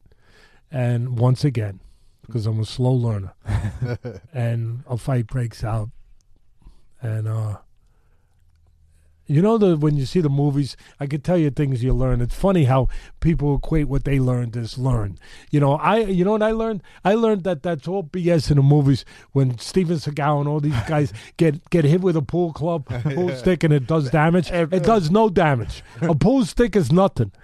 They cracked the pool stick over my head. Yeah, I got a hard head, but pool sticks are easy. They're easy. It's the baseball bats. They're hard. That's the ones you don't want to get hit with. Those are the Real ones. slugger, Pool right? stick, nothing. Nothing. Pool stick, come on. Come A on, Louisville Slugger? come on, pool No, stick. right? You know what I mean? You don't want the Louis. You know, so and these were cheap pool sticks because I'm in a cheap place. These ain't the Louis Mosconi pool sticks where you screw them in. You know, so yeah, that got things going, right? So I'm fighting with these guys in the bar, and there's a couple of them, and I was never that smart. I'm fighting. It turns out to be, 2-3 guys. I mean, if you go back to the car, might as well. The truth should be told. This episode is sponsored by Aurora. Do you know what the fastest growing crime in America is? For years, this crime rate has been surging and affecting millions of Americans. I'm talking about identity theft, and there's a new victim every 14 seconds. Yet despite this, those who have had their identity stolen are often shocked when it happens. That's why I'm excited to partner with Aurora, who is sponsoring this video. Aurora is identity theft protection, fraud monitoring, a VPN, password management, and antivirus software all into one easy-to-use app. Their VPN allows you to stay anonymous online by keeping your browsing history and personal information safe and encrypted. Protect you and your family from America's fastest-growing crime. Try Aurora for free for 2 weeks and see if you or anyone in your family's personal information has been compromised. Start your free trial today. Go to aurora.com/MSCS. The link is in the description below. Or my friend who was, a lot of people say, well, it was 5 guys, but you were, yeah, it turned out my friend was on the roof of the car. And look, I love him to this day. He's gone. He died. He died of AIDS. Sorry to hear that. Yeah, but he was on the roof of the car with a broken Heineken bottle, like doing this kind of stuff. Like, that wasn't really going to help me. Yeah, but really. again, fear. Everyone deals with it different. We're all brothers. We really are because of that. Anyway, so I'm in the bar fighting with these guys and pool stick. Like, are you kidding me? So I took a cue ball. That hurts. That hurts. Again, you got to be honest, right? I mean, if I'm telling a story, you can't hide things. Sugarcoat it, right? Yeah, I mean, you hit me with a pool stick. How about this pool cue? No thanks. Yeah. So on the temple. Oh, Yeah. So I got rid of him.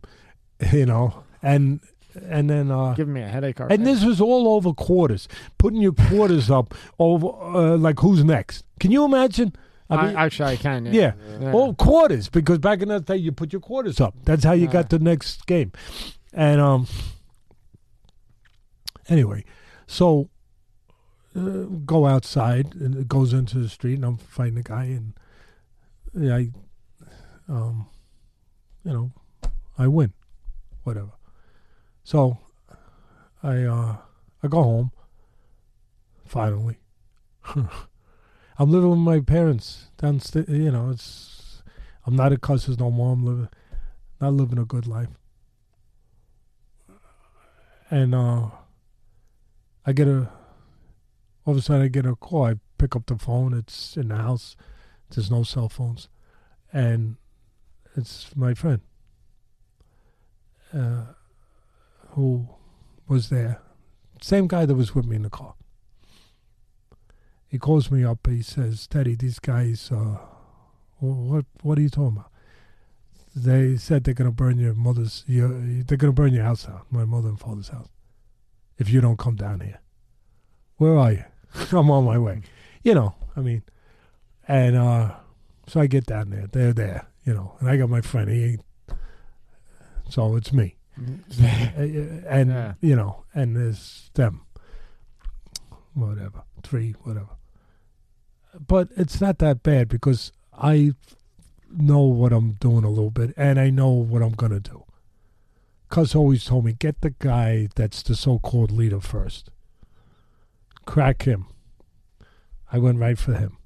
Right for him. And he's putting his hands up, and we're going at it, and a jab, bang, right hand, over, out, hits the floor, the asphalt, and nobody's around anymore.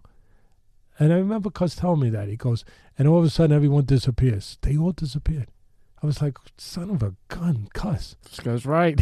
I mean, son of a gun. I mean, better than Raid with the cockroaches. You know what I mean? I mean, gone. All gone. All the cockroaches. They were cockroaches. All gone. And just me. I had been arrested. I'm on parole. I can't, you know. I mean, I had other problems too. But, I mean, I'm still on parole and probation. I'm in trouble. So I'm out of there. You know, get in the car, boom, gone. Everyone's gone. Guy's still in the street. I come back. I say, son of a... I slapping him, all that stuff. Doesn't always work. And, oh, my God, get up. You son of a... I drag him. You know that old saying that dead weight is heavy? It's heavy. It really is. For you guys out there that don't know, don't try it, but believe me, it's really heavy. And I'm pulling him like, holy crap. I scrunch him into... I wasn't real loving about it. You know? And I get him into the back seat. I take him to the hospital. The same hospital where I got stitched up. It was the one in the neighborhood. So I take him there. I said, I need a thing to carry him in, you know, they bring it out, they come, they rush him in, they take him in the back. I'm leaving. You know, I did my part. I stop, I go back, the girl's there, you know. Can you tell me if he came too? If he's all right? No, he didn't come too. I sit down, I'm thinking, you know, get up every 5 minutes. He come too? No. I'll let you know. All of a sudden hits me that, you know, like, should have had a V8. Like, it hits me like, oh, what a moron I am. This set me up. I jump up, I start running for the door, the cops come walking in. The guy came too, who knows when, probably right away. And he say, yeah, that's the guy who freaking knocked me out. Waiting for the cops to get there. And they're waiting for the cops to get there. And listen, this, for everyone out there, it's never good. You know you're in a bad place. You've been living wrong when the cops say, hey, Teddy, having a bad night again? They know you by first name. Like, when they know you by your first, not good. Not good. Not good. So they actually said, Teddy, hey, Teddy, not good, huh? Bad night. Yep. So I got through that without getting into what had to happen. Because I was gone.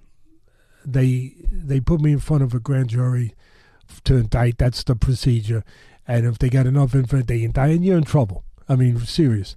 So that's what it was. So I had to go down to the Supreme Court with my lawyer, and the guy's testifying in the front of the grand, and then I'm next. And anyway, when it was all over with, the DA comes out. And my father's a legendary doctor. I'm embarrassing the crap out of him, this freaking idiot that I am. And he goes, you know, your luck's going to run out because you're going to wind up dead or gone forever. He goes, but you beat it, you got lucky again. And he walks away, the DA. And I'm like, what the freak? Then a lawyer comes over and goes, they're not indicting you. And I'm thinking, oh, wow, someone up there likes me. You know, whatever. Turns out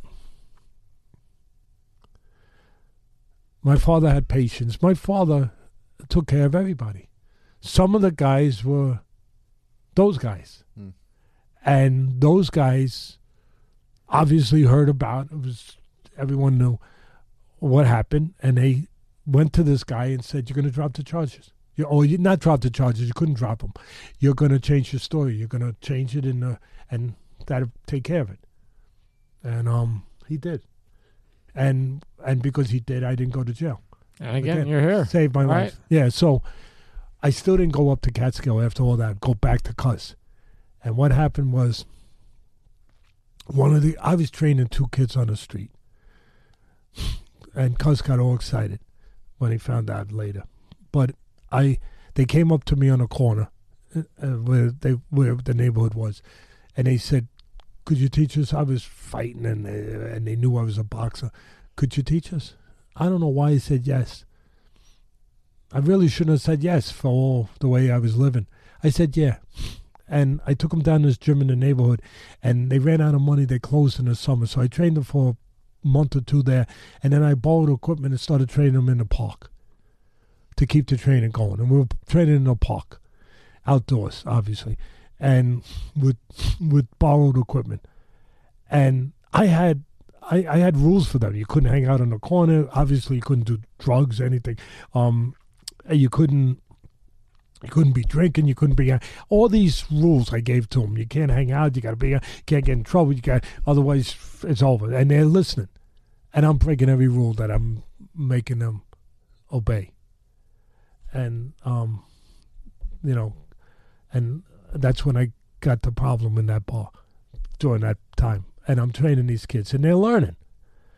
And all of a sudden, I get a knock on the door after this whole thing. And it's one of them. His street name was Joe the Blade.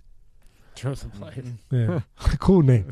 And he says, "Can you come outside and talk to you?" Yeah, he was my, one of the kids I'm training. Come outside. I see he's got something in his. What the frick is that? I go crazy. He's got a gun. What the frick are you doing? He goes, these guys got it on out there that they're gonna kill you. No more fighting. No more pool sticks. No more cue balls. No more whatever fist fights. They're gonna kill you. And he goes, they're liable to kill you. You ain't gonna even know. They're cowards. They're gonna whatever. And we gotta go get them. I was always, the only thing I had, I think, in my mind at that time in my life was my reputation that I was a little bit of a tough guy. I know that's stupid, but I didn't feel like I was worth anything else. I thought that was the beginning and the end of my worth, Teddy Atlas's worth. Of course, I'm wrong, fortunately, but I could get it where people get to those confined places of thinking. And I thought the only thing that mattered is that I never backed down from I know it's stupid, but that I never backed down, from a fight. And it was selfish. I didn't care about my parents. I didn't care about anything. I just cared about how it made me feel and look. That's all. That's selfishness. It is. It's hard to get to that place, but I got to it. And all of a sudden, this kid is willing to blow his life, and it would have been blow his life for me. I never had anybody willing to do that. I was willing to do it for others. But nobody was ever willing to do it for you. Ever. I never saw that, whatever you want to call it, loyalty, allegiance. I never, and I freaking said, I can't. It gave me an excuse to walk away from this where I couldn't have walked away by myself because I was doing it for him. I wasn't. Because you wanted to save him. Yeah, I wasn't tough enough to do it for myself because it would have made me look bad. But now I had a reason. Right. And I'm doing. I went in the house and I called Cuss. Picked up the phone. Cuss would sit by the phone. He'd wait, and like he wouldn't let it ring more than twice. Like when I lived with him, I lived there 7 years. I mean, if you go get, he'd pick it right up. So he picked. I knew it. I knew where he was, what chair he was in. Hey, Cuss, what took you so long? Listen. So he said, what took you so long? and then you know what he would say? He's an old school guy from the Bronx. Really from tough place. He used to say, "What are you, a wise guy or a Boy Scout?" So he picks up the phone. Yeah. I said, listen, you still want me to come up there? Yeah, come up. You come up now. I said, Cuss, it's like 9 o'clock at night, whatever it was. I said, I can't come up now. All right, but one situation I got here that I can't come unless I have to.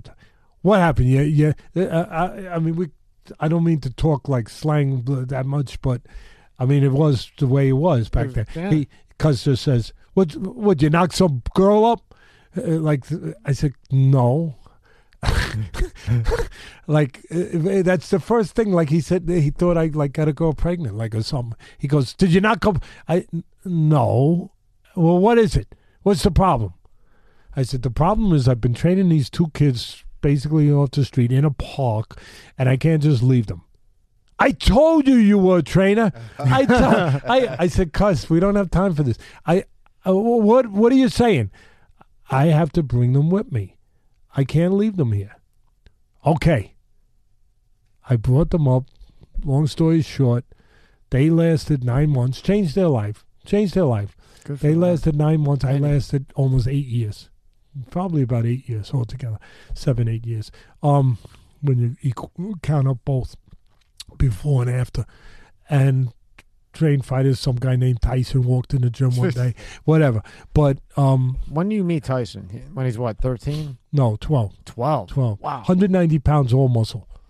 No, I mean, that's just the way it was. I mean, you know, I remember one of the fathers that came to the gym when I was with him the first day that they brought him from the prison. You know, the juvenile detention. They brought him in a van, and Bobby Stewart brought him over and took a look at him, and I was the trainer. I trained all the fighters for Cus.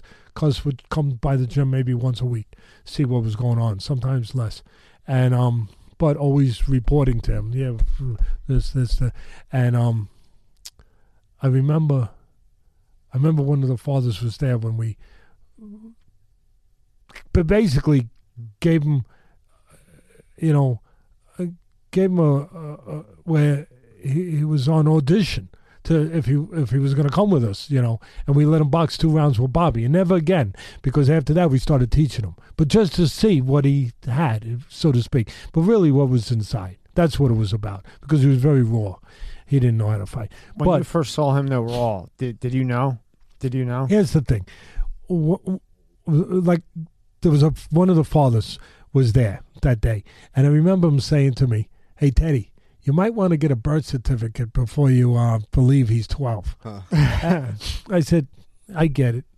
I mean, I got eyes too.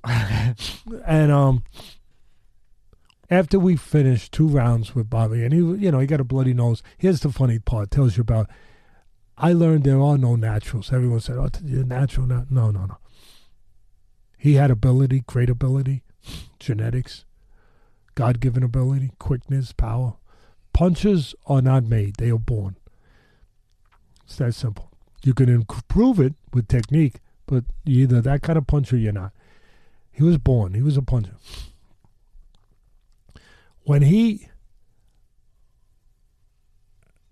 The reason I say there's no such thing as a natural, he got a bloody nose. When we took him in and started training him, no more bloody noses. I remember Cus said that to me. You notice you don't get bloody nose? Because you don't get hit no more. Because you're teaching them. You're teaching them. And, he had to give me some cuts. I wasn't getting paid. So I'm up there, training fighters and nothing else 7 days a week. 7. He didn't believe in 6. And so he would push me. He even gave me a nickname to keep me going. The Young Master. Man, I floated out of the gym that day. Floated out like I was getting paid $10,000 an hour. Like, I'm the Young Master. I'm the Young Master. Gotcha. Oh, he was smart. So we started teaching him, after, but that was like an audition. And here's the thing: how smart Cus was. Not me, obviously. Cus goes, grabs me, takes me aside. After watching 2 rounds, kid that didn't know how to fight, but strong. In there with the 27-year-old man who was a national amateur champion and had 14 pro fights. Okay, but the guy was holding back. Don't get me wrong, but still, he had to open up enough to keep this powerful kid from getting to him. That's all we needed to. We're supposed to know what we're doing here. We're supposed to know. Cus used to say to me, "Atlas, if you don't know what you're doing here, go on the corner and sell Italian ices." All right, Cus. Okay, I know what I'm freaking doing. All right. You keep learning. So, I sound like Mickey from Rocky. So Cus was a lot more cerebral than Mickey. God bless Mickey. So, he takes me aside. He puts his arm around me, Cus. He says, "We're going to take this kid in." We had to make arrangements for him to come into our custody when he got finished with his sentence. He had a few more months. I can't remember what it was, 4 more months, whatever. He said, he's going to be your first heavyweight champ. What are you talking? He's 12 years old. He don't know how to tie his shoes. Like, cuz, what are you? I'm telling you, if you do your job, we do our job, and he stays interested. That's the key. He's got to stay interested, and want to obviously do his part. But he'll be your first heavyweight champ. Come on. I mean, how? I don't even know what to call that. Ingenious, insightful, crystal ball, impossible. Think about it. I mean, the kid's 12, right? But that's like, think about saying that. And so he wound up living with us, and sometimes you see certain things that a moment can show you, where everyone's at. Cuz once told me, he said, I didn't get married because I was married to this sport. That's pretty deep, like a little crazy, but like I couldn't marry someone because it would have been unfair to that person, because this is it. It really was for Cuz. And so we're at the table. He had to come and stay with us, Tyson, a couple times before he got released. That was part of the protocol before the state would let him come and stay with us. So he's over there for one of the weekend visits, and we're at the table, and he's on good behavior. He's a street kid. That's all he knows. So he's got these instincts. I want to do everything right. I don't want to blow this. So he's tried too much. I remember telling him, I said, stop the yes, sir stuff, because someday you're going to be looking to call me something a lot less respectful than that. So that's like, stop it, like now. Yeah. Because we kind of understand where we're coming from, both of us. So anyway, he's at the table, and it's a table, we're all sitting there, and it's a heavy table, and the table has a lot of food on it. Cuz believed in too much food. He came from a poor family, but one thing, an Italian family, he always said, my father made sure we had food, no matter how poor we were in the Bronx. No matter how poor, we had food. So Cuz would drive Camille crazy. Like, if we had like 9 people coming over, 9 people today, he'd say, how many chicken wings? We had chicken wings. How many chicken wings you got? I got plenty. 2 for everyone. 2 might be enough. What if they want 3? She said, Cuz nobody eats 3 full wings. I do. I eat 3 or 4. We need more. Well, I don't have no more. He'd walk across to the carriage house. There was 10 acres of land where we lived there, in an old Victorian mansion on the Hudson River up in Catskill, Camille's house. He'd walk across to the car. Come on, Atlas. Walk across. I'd have to go with him. And he had a freezer there. What the freak? What do you got? People chopped up in here? Open up the freezer. He had his extra storage of food. Can you imagine? He goes, grab that. Don't say nothing. Don't say nothing. Okay. What is this? Kabasi. Grab that. The big thing of kabasi. Yeah. Bring that. We got kabasi chicken wings. We got everything going. Camille's like shaking her head. Oh my God, we don't. No, we got to be sure. So anyway, there's a lot of food on the table. And here's this 12-year-old kid from the environment, Brownsville, in jail, right? It's tough for him, going through this. It's a God gift, don't get me wrong. But, I mean, to deal with this and try to navigate how to behave and everything, And so he's trying to be on perfect behavior. Yes, ma'am. No, ma'am. No. So Camille says, Mike, just like that, can you reach over and get a spoon, like in the cabinet behind you? Well, he jumps quicker than he would later. Very quick. He jumps, and one of his legs get caught under the underpinnings of the table and picks up the whole table. And the food starts moving, the whole table. Now, I'm sitting there. I'm the trainer. I know I got to train this guy. And I'm training everyone. I'm there 7 days a week training, fighting. And I quickly take a survey of everything, like seconds. And I'm watching everybody's reaction. Camille's yelling, oh, no, you're going to spill. She's upset. She's doing that, right? Other one's yelling. Tyson's going, oh, and he's covering his face, and he's like, he's mortified. He's upset that he did something wrong. I'm sorry. Like he's, right? So I'm watching everybody, and then I go right to the man. What's he doing? Look at that power! The next heavyweight champ of the world. Unbelievable, right? Oh my God! Everybody's yelling and screaming. He's just like, look who's coming. That's what he sees. Yeah.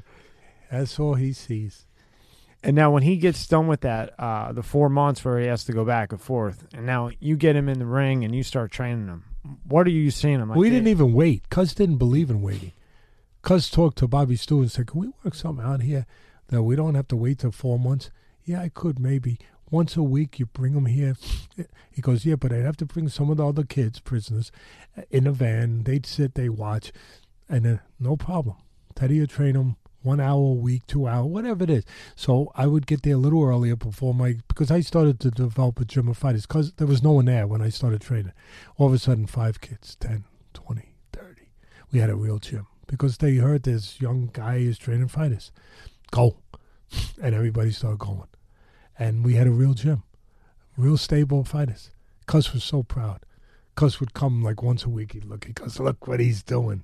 Look, he's making champions. So, and again, I float out of the gym, Meanwhile, I didn't have money to get a cheeseburger. But I float right out of there like I was Angelo Dundee and Eddie Fudge put together like I was making money, millions. And, but he was right. I was on the right track. And I was paying my dues, doing what I had to do.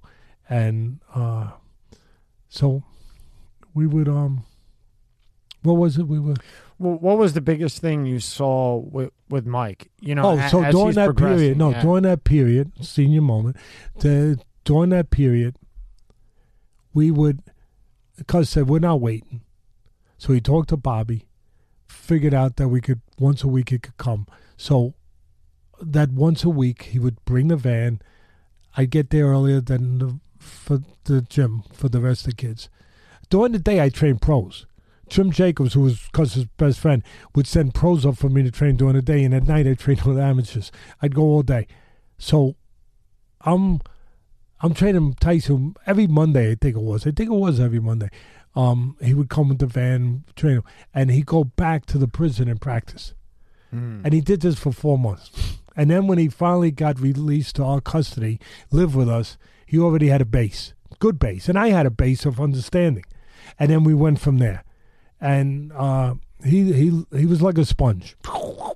Just kept learning, and so powerful. And I didn't have too many big guys. So I was training guys, amateur kids, a couple big ones, and I couldn't put them in with him. He was 12, he became 13. But I had one guy, he was in his 20s.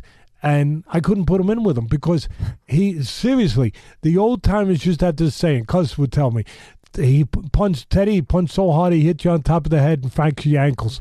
that was Tyson. Right. He literally hit this guy on top of the head and the guy was gone. I was like, so I was like the parent watching the bad kid sometimes. And, I would go, hey, I told you not to hurt him. It was crazy. I told you not. What? And meanwhile, he's only 13. Let's be fair. Yeah. You know what I mean? And he does know. He knew he was hurting him. He does know. That's where you're wrong. But he was testing his power. But really, you're asking the 13-year-olds to take it easy with a 20-something-year-old. So he's probably thinking, well, who's looking out for me? You know? And I was looking out for him because I knew he had the edge. I was teaching him.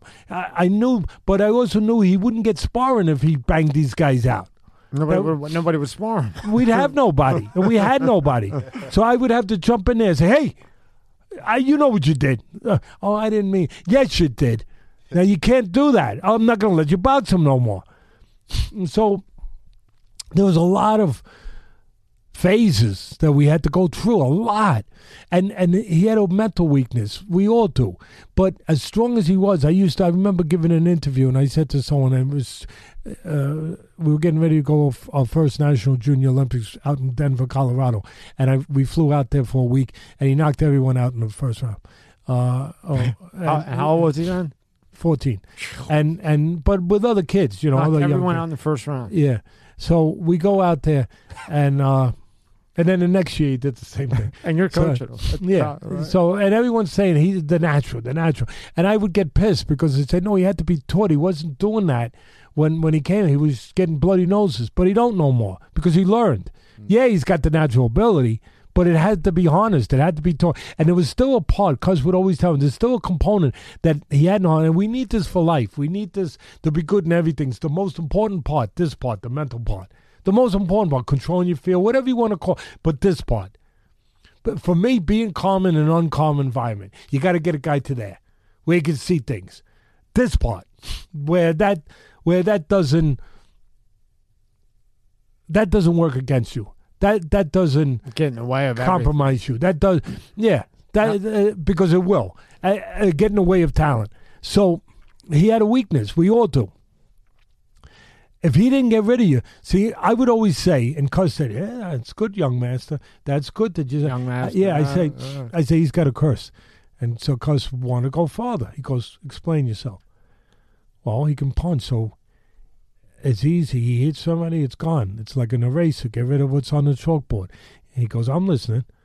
I said, "So Tyson has this great gift to have, but you hit somebody, gets rid.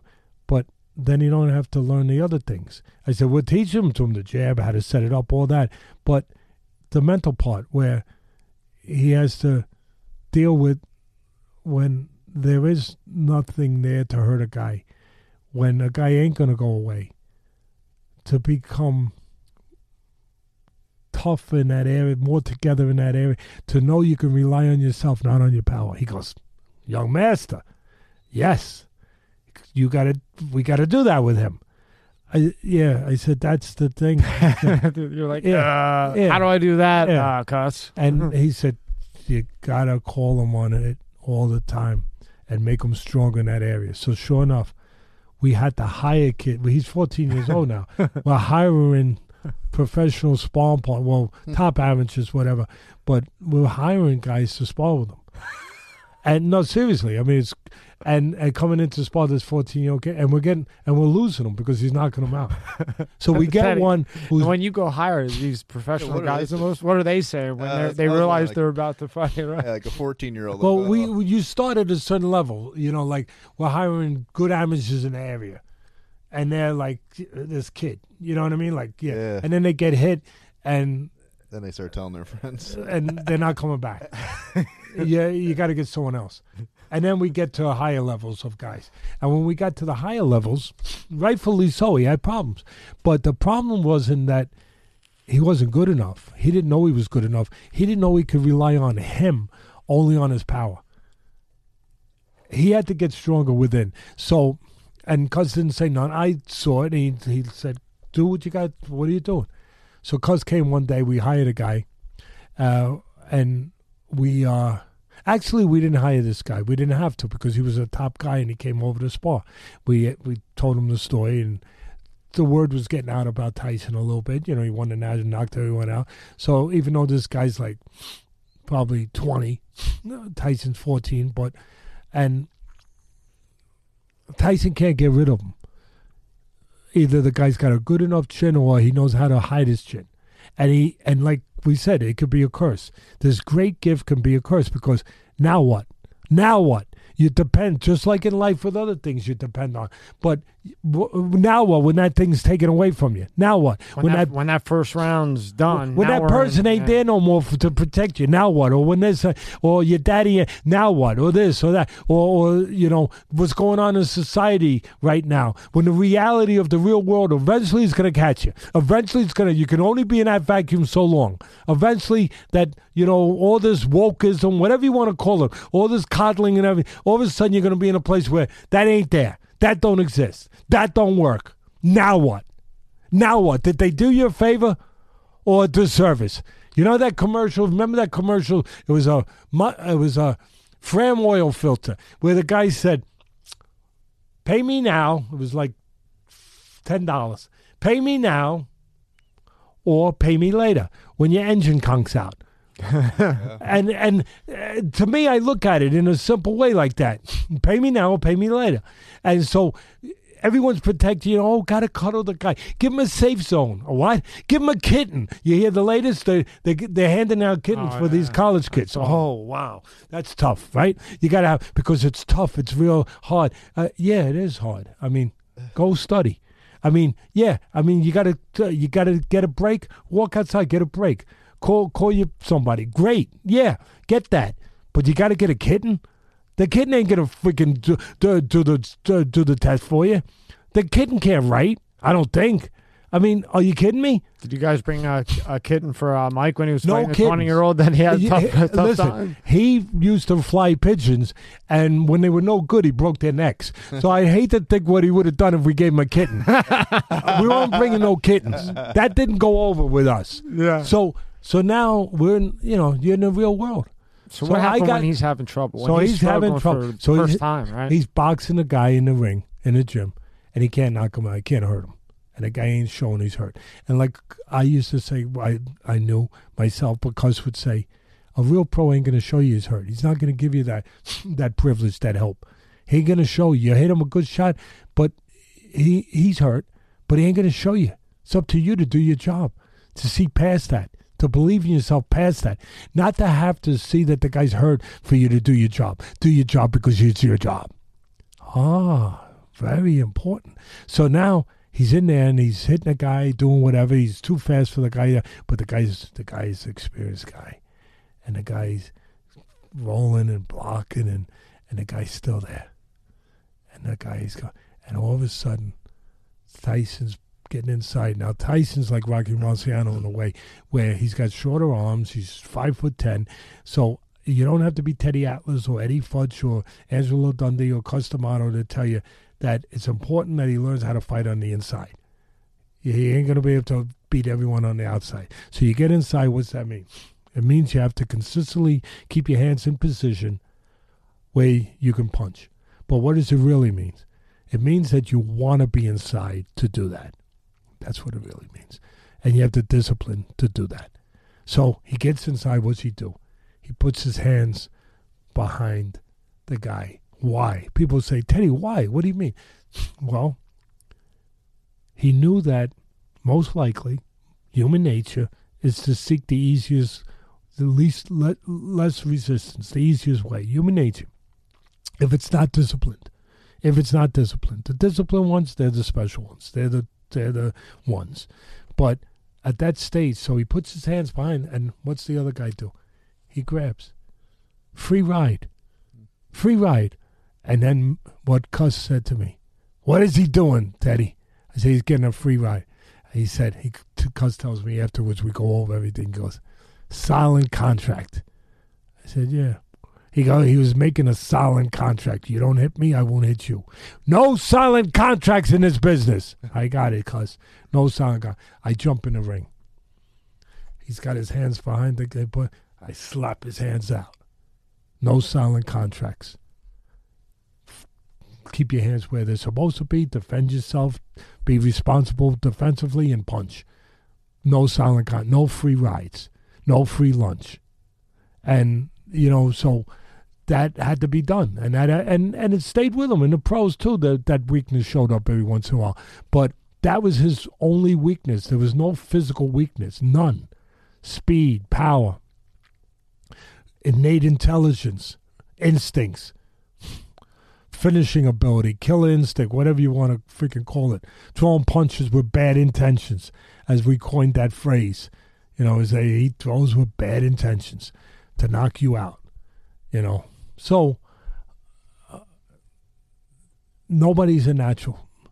There's always phases of learning, steps of learning, and ways to take those steps. And we had to take all those steps. All those steps had to be taken. At what point did you believe that he was going to be world champion? One day.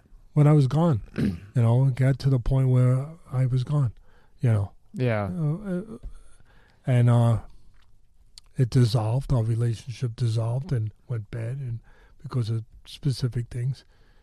And you don't have to elaborate on it, but whether he was 15 or 56, you're the only guy with the balls in this entire world, in my opinion, that would put a gun to Mike Tyson's ear. He was 16 at the time, but he 16 was still. at that point he was 220. No, 210. I don't want to be saying something that's not exactly accurate. He was 210. He grew into 210, you know. And but it wasn't about balls. It was about again, kind of like when I didn't give up somebody when I was younger, and you know, take that way, because of It was about principle for you. yeah. Right? It just I'm just was something like when I that. say balls, No. I'm like, you know, No, I'm I joking appreciate with it. you. Yeah. but it was just something that it had to be done. Like I felt like, in a way, it's instead of taking credit, in a way, it was selfish, and I'll tell you what I mean by that. Because I knew what it would do to me, my family too. So it wasn't just me; it was my family too.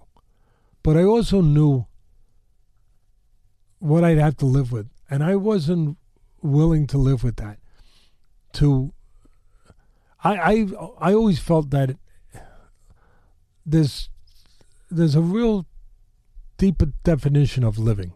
Is it existing? Is it taking breaths? Is it, you know, doing your daily stuff and getting nutrition in you and working a job, and you know, or is it beyond that?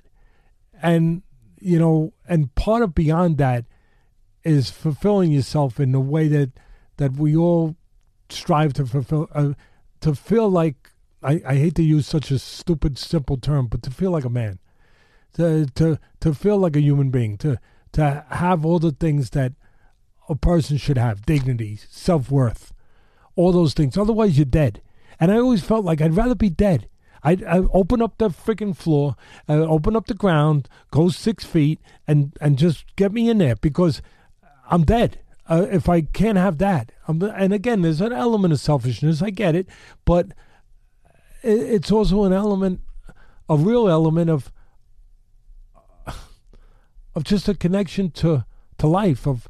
I think that we can all at some point equate to that, you know, you have to feel like there's a worth to you. Otherwise, you're just a walking Robot. yeah, capsule, robot. a physical capsule, a robot, you know.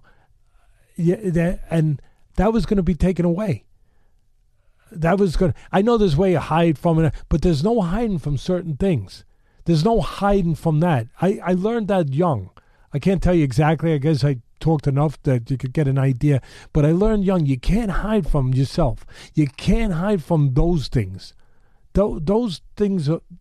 What you're saying is who you are is who you are. Yeah, right? those are entwined, and you know, they're just intertwined into our fabric of being. You know, as much as, you know, having a muscle that connects to the elbow that allows you to move your shoulder.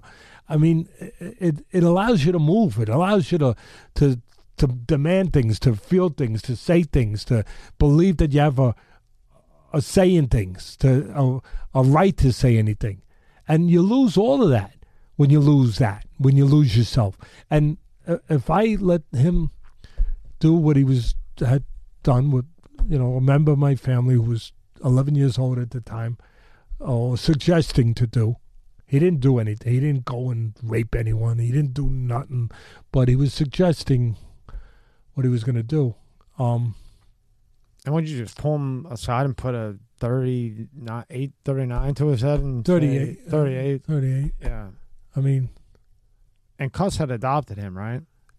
he became a ward of the state. He hadn't formally got adopted. All the paperwork. Here's where it got was done, tricky. right? Yeah.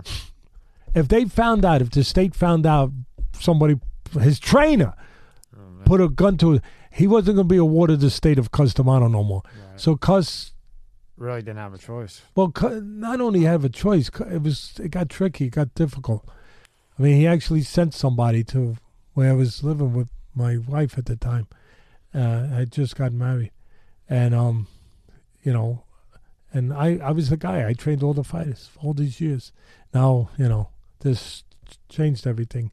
And he sent them to my to my apartment, and said, if you leave, because I guarantee you 5% of Tyson for the rest of his, wherever he goes. I said, shove it up your, because I wasn't capable of comprehending deals. You know what I mean? I wasn't. I was where I was. Right. And I said, freaking cuss. I mean, you kidding me? I was very hurt. I felt betrayed. And but because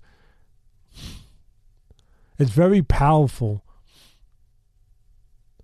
when your life is all one thing, and what do you have? It gets to that. What do you really have? What do you leave? What are you leaving? Like, the only thing Cus had was boxing, and the connection of boxing was champions, and the real connection to Cus was heavyweight champions, and that, with all the sacrifice he made through his life, I was only thinking about the sacrifice I made, but with all the stuff that he made through his life, it almost wasn't going to have any worth without another heavyweight champ, and that became so powerful that I think he compromised himself a little bit, but I understood it as I got older. I didn't at the beginning. I had a lot of hate in me and but I understood as I got older. I said, who the frick am I to tell a man that, that he shouldn't have taken that side? He should have stuck with me, loyalty, all that stuff, that was always important to me, and important to Cus. But who was I to point a finger and say, hey, you didn't behave right? I mean, this is a guy who put his whole life, he didn't get married, like I told you, just to dedicate and commit to boxing. What would he have at the end if he didn't have another heavyweight champ? Nothing. He gave up his whole life for it. And, and that's what it... And he knew Mike was going to be. He knew. No. I didn't know. I mean, when you asked me you asked me when did I know? Yeah. When that happened, I kind of, if that makes sense, I kind of knew.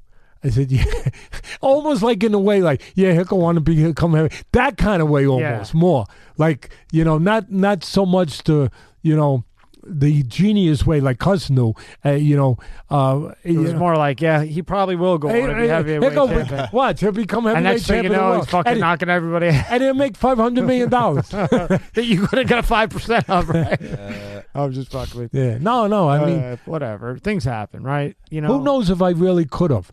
I mean, I learned that through life too. Who knows if that ever would have really happened? But it didn't matter, because it wasn't about 5%. It wasn't about the money. It's about the love of the sport. Yeah, right? and it was about, he did something wrong to my family after I trusted him and loved him and gave whatever I had to give to him, as my job, and trusted him. And, he betrayed that, and he threatened my family, and he threatened me, through my family. You guys are on good terms now, though, right? Yeah, I mean, listen, he's probably a better man than me, because he came to me years ago. He picked a hell of a time to do it. I'm doing a freaking show live on ESPN, Friday Night Fights, and he's there, and it was up in Verona, Turning Stone Casino, up in Verona, New York, and here we are live, and all of a sudden, I haven't ever come into, that kind of contact all these years, obviously, or that, situation. We had seen each other, but never in this kind of way where, I know he's coming, and maybe by accident, but now we know he come. All of a sudden, my director, my producer in my headset says, Ted, don't want to throw you off.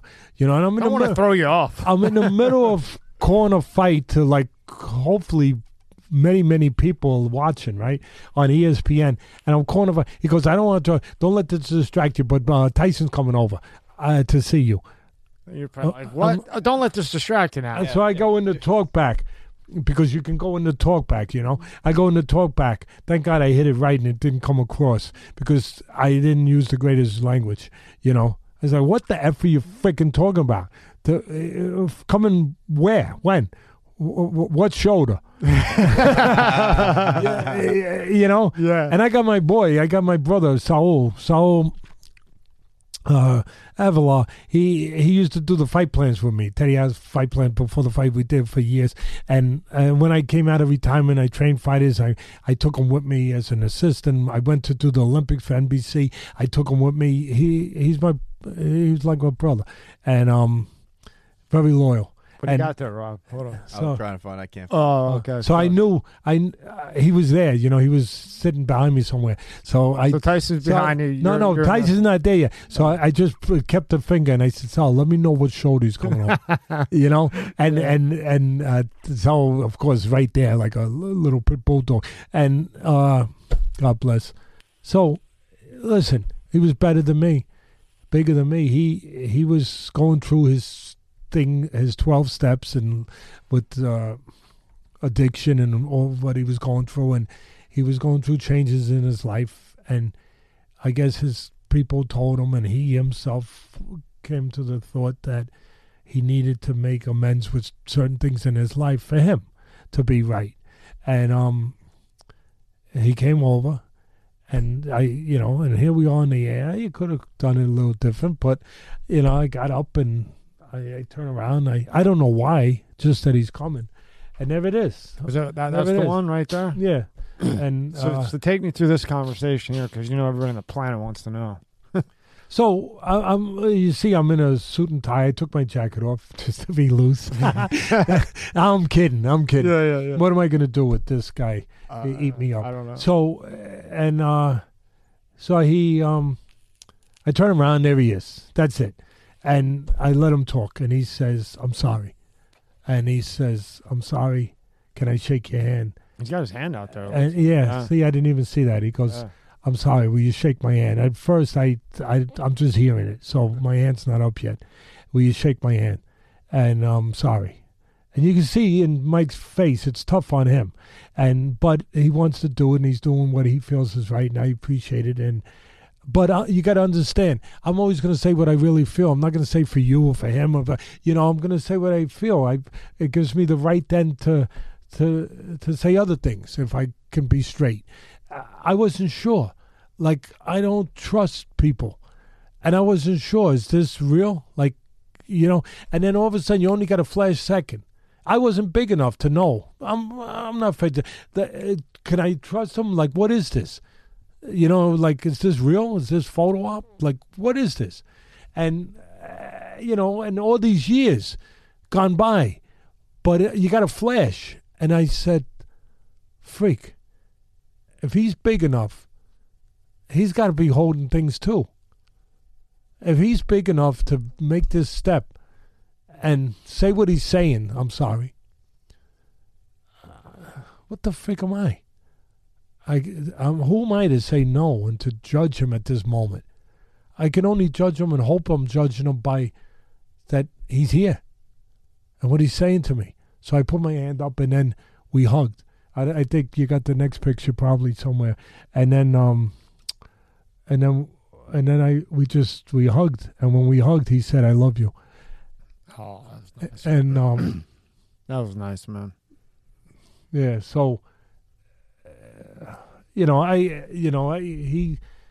hope he's in a good place. It seems like he's in a good place now in his life. He's doing things, and it seems like he's happy, and I'm glad. You think he'll come back and start fighting again? I mean, he did that thing with Roy. They do that thing. He's 55 years old, but they do those things now, like that. They do these. That was like an exhibition type thing? Yeah, but they do them now. I mean, you got Jake Paul doing his thing. He's out there. Hey, give him credit. Give him credit. Fight Mike, I think he's crazy. No, he's not going to fight Mike. But I mean, unless there's a deal to be made there. But I'm not saying that. No. But no, even at 55, I don't think he's fighting Mike. But he put it out there. But you give him credit. I mean, he figured out something, and he's making money at it. And he legitimately respected the sport enough to go out there and work his backside to learn the fundamentals the best he could. And is he picking the spots where he picks guys? But he's picking fighters, MMA fighters. They're not box, but he is picking guys. Are they older? The last guy was 47, legendary guy, Silva. But he's taking a risk. He's still getting in there, taking a risk. Yeah, he's picking guys. But when did we ever knock fight? Mayweather used to pick his opponents pretty damn good. Now, he's a great fighter. I'm not comparing him. But we didn't knock him. He used to be pretty smart at picking opponents, especially later in his career. So we're supposed to hate on him for being smart. He's picking spots, but he's still a risk. He's still getting in the ring. He's still getting hit. And you know what?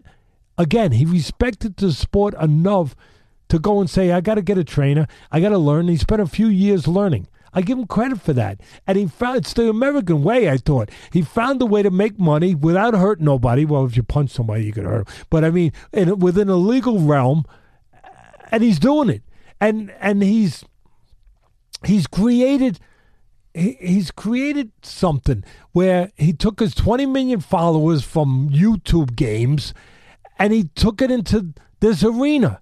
That's incredible. It is. I mean, if you think about it, it's like, it's like he created his own matrix. That's got to be mind blowing for you from coming up the way you did, and then seeing how things are now. It's like, whoa. I mean, he's doing. At first, I was against it. At first, I was like, this ain't real. This ain't right. This is disrespectful to the sport.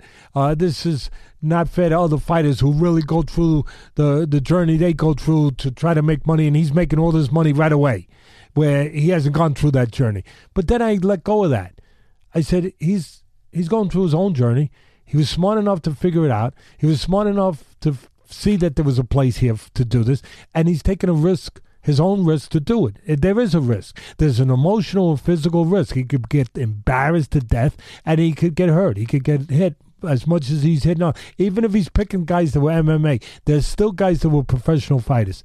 So, and bringing over millions of followers. It's like the Rocky movie. Yeah. People used to talk about the Rocky movie. The good thing, it brought attention to the sport. Yeah. And he's bringing more attention to the sport in that way. So in that way, he's not hurting us. People said, he's hurting boxing. How?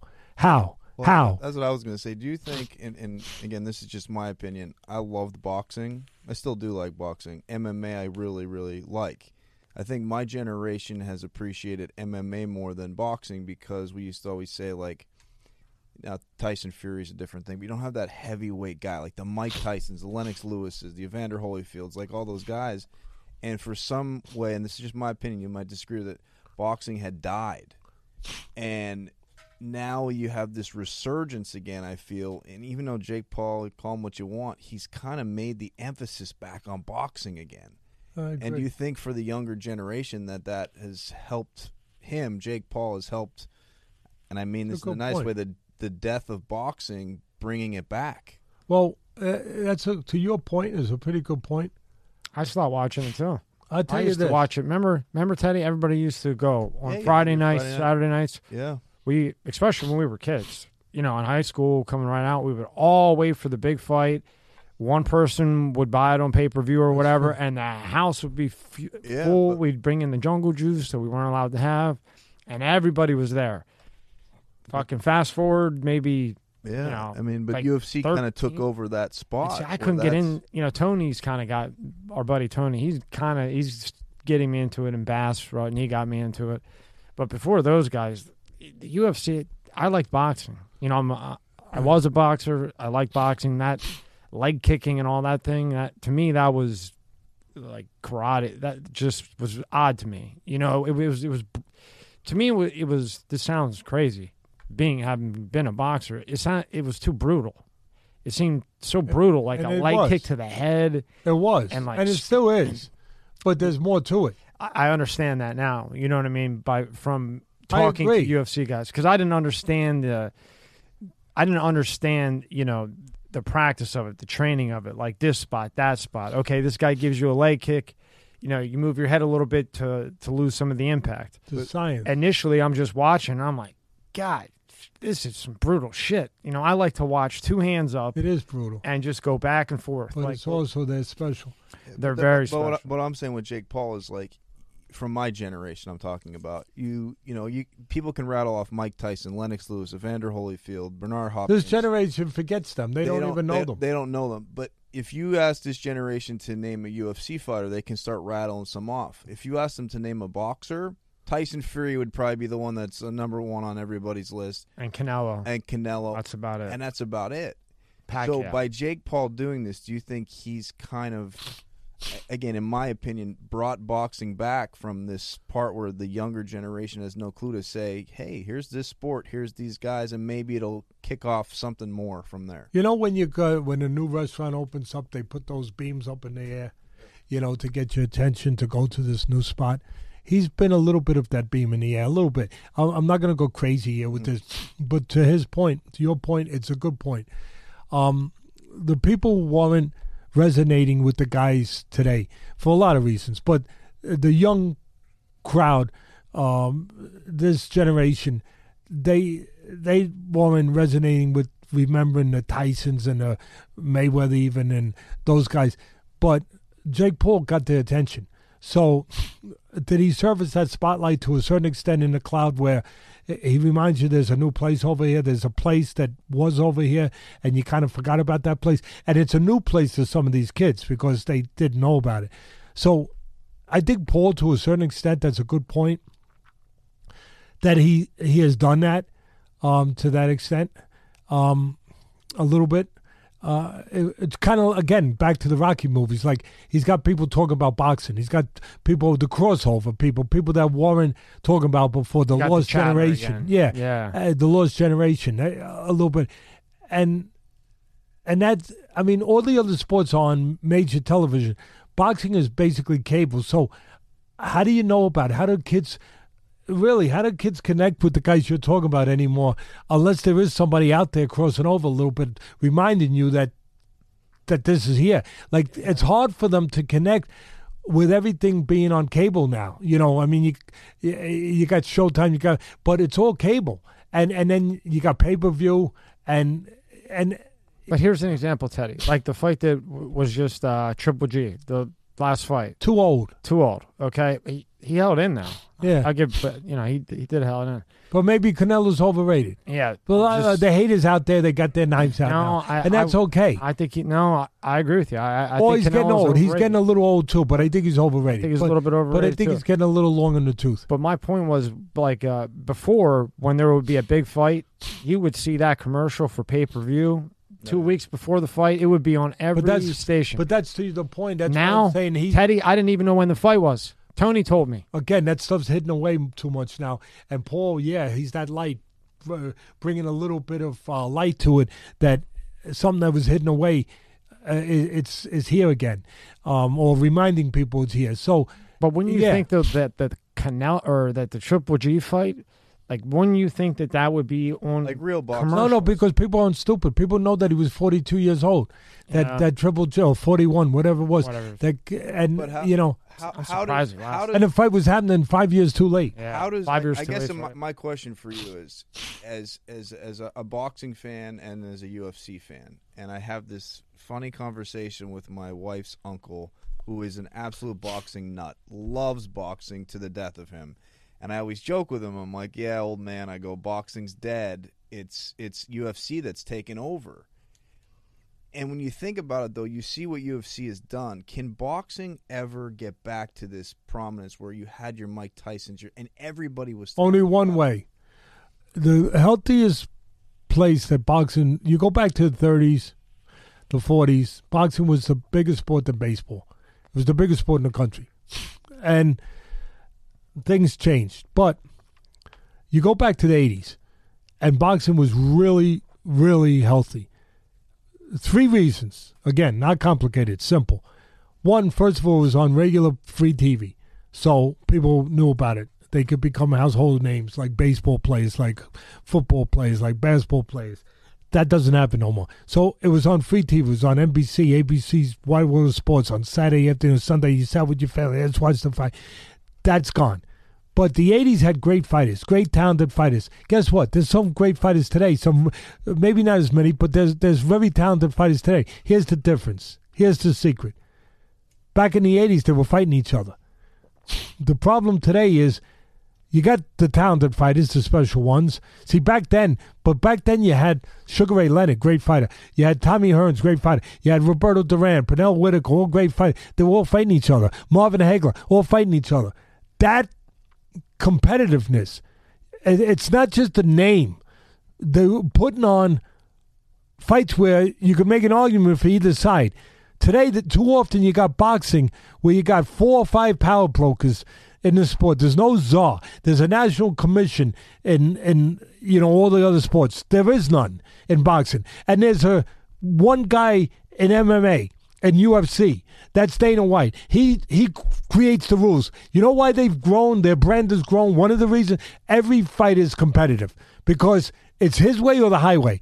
He's thinking about the brand. He's thinking about the sport. Yeah, himself. Yeah, the business. But it's the whole sport. These promoters, and it gets healthier. And then it gets healthier. It trickles down to everybody. Yeah, what Dana White did is amazing. No, it's great. Amazing. But it's simple. Ain't complicated. He said he was the czar. He was the dictator. Yep. Dictators could be okay, I guess, if they're not lobbing heads off. Sometimes. Yeah. Where he says, okay, everyone's gonna be in a competitive fight. No free lunch, no layups, no slam dunks here. You know what? Go over to boxing, my sport, the sport I love, 50 years in this sport.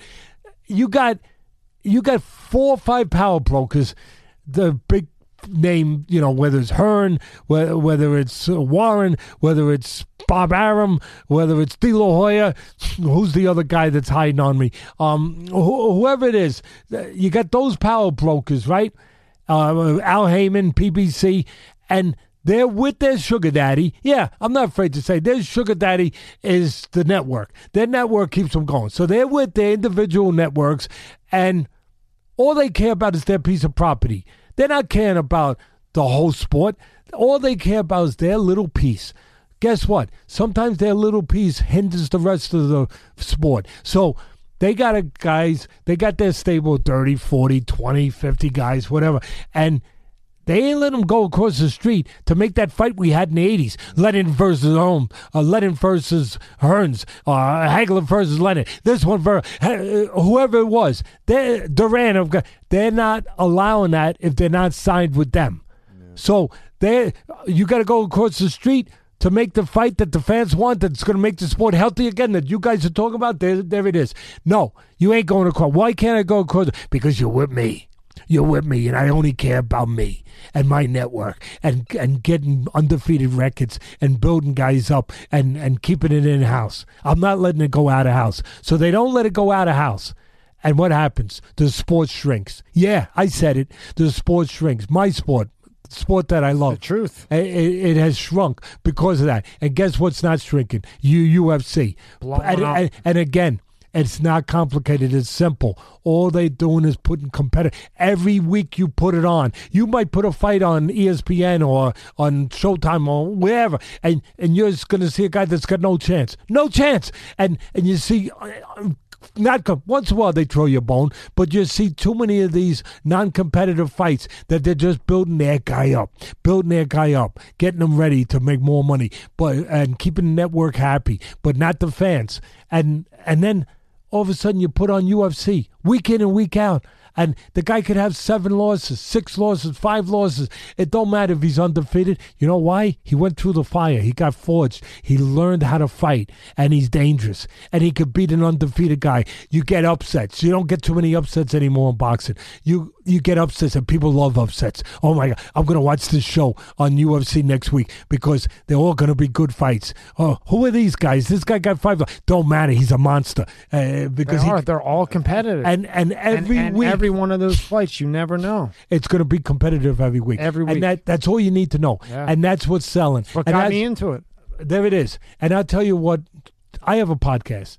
And pardon me for being for just taking it on myself to say it on. Oh no, I want you to say it. No, of course. No, we're gonna have it in the description and everything. We got your clothing site to pull up. You got all kinds of good stuff. But the podcast, I don't know if it's 2 years ago, whatever it was, year and a whatever ago. We went to another place. What's the name of the podcast? It's The Fight with Teddy Atlas. And that will be in the description, everybody. Make sure you check it out. Subscribe. He's a great guy. Appreciate it, you guys.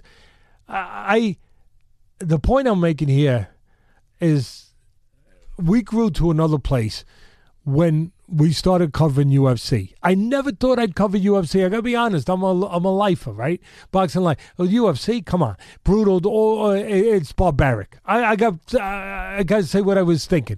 Barbaric. That's caveman. what I was thinking too. Yeah, caveman. And then I started watching it. Mm-hmm. Wait a minute.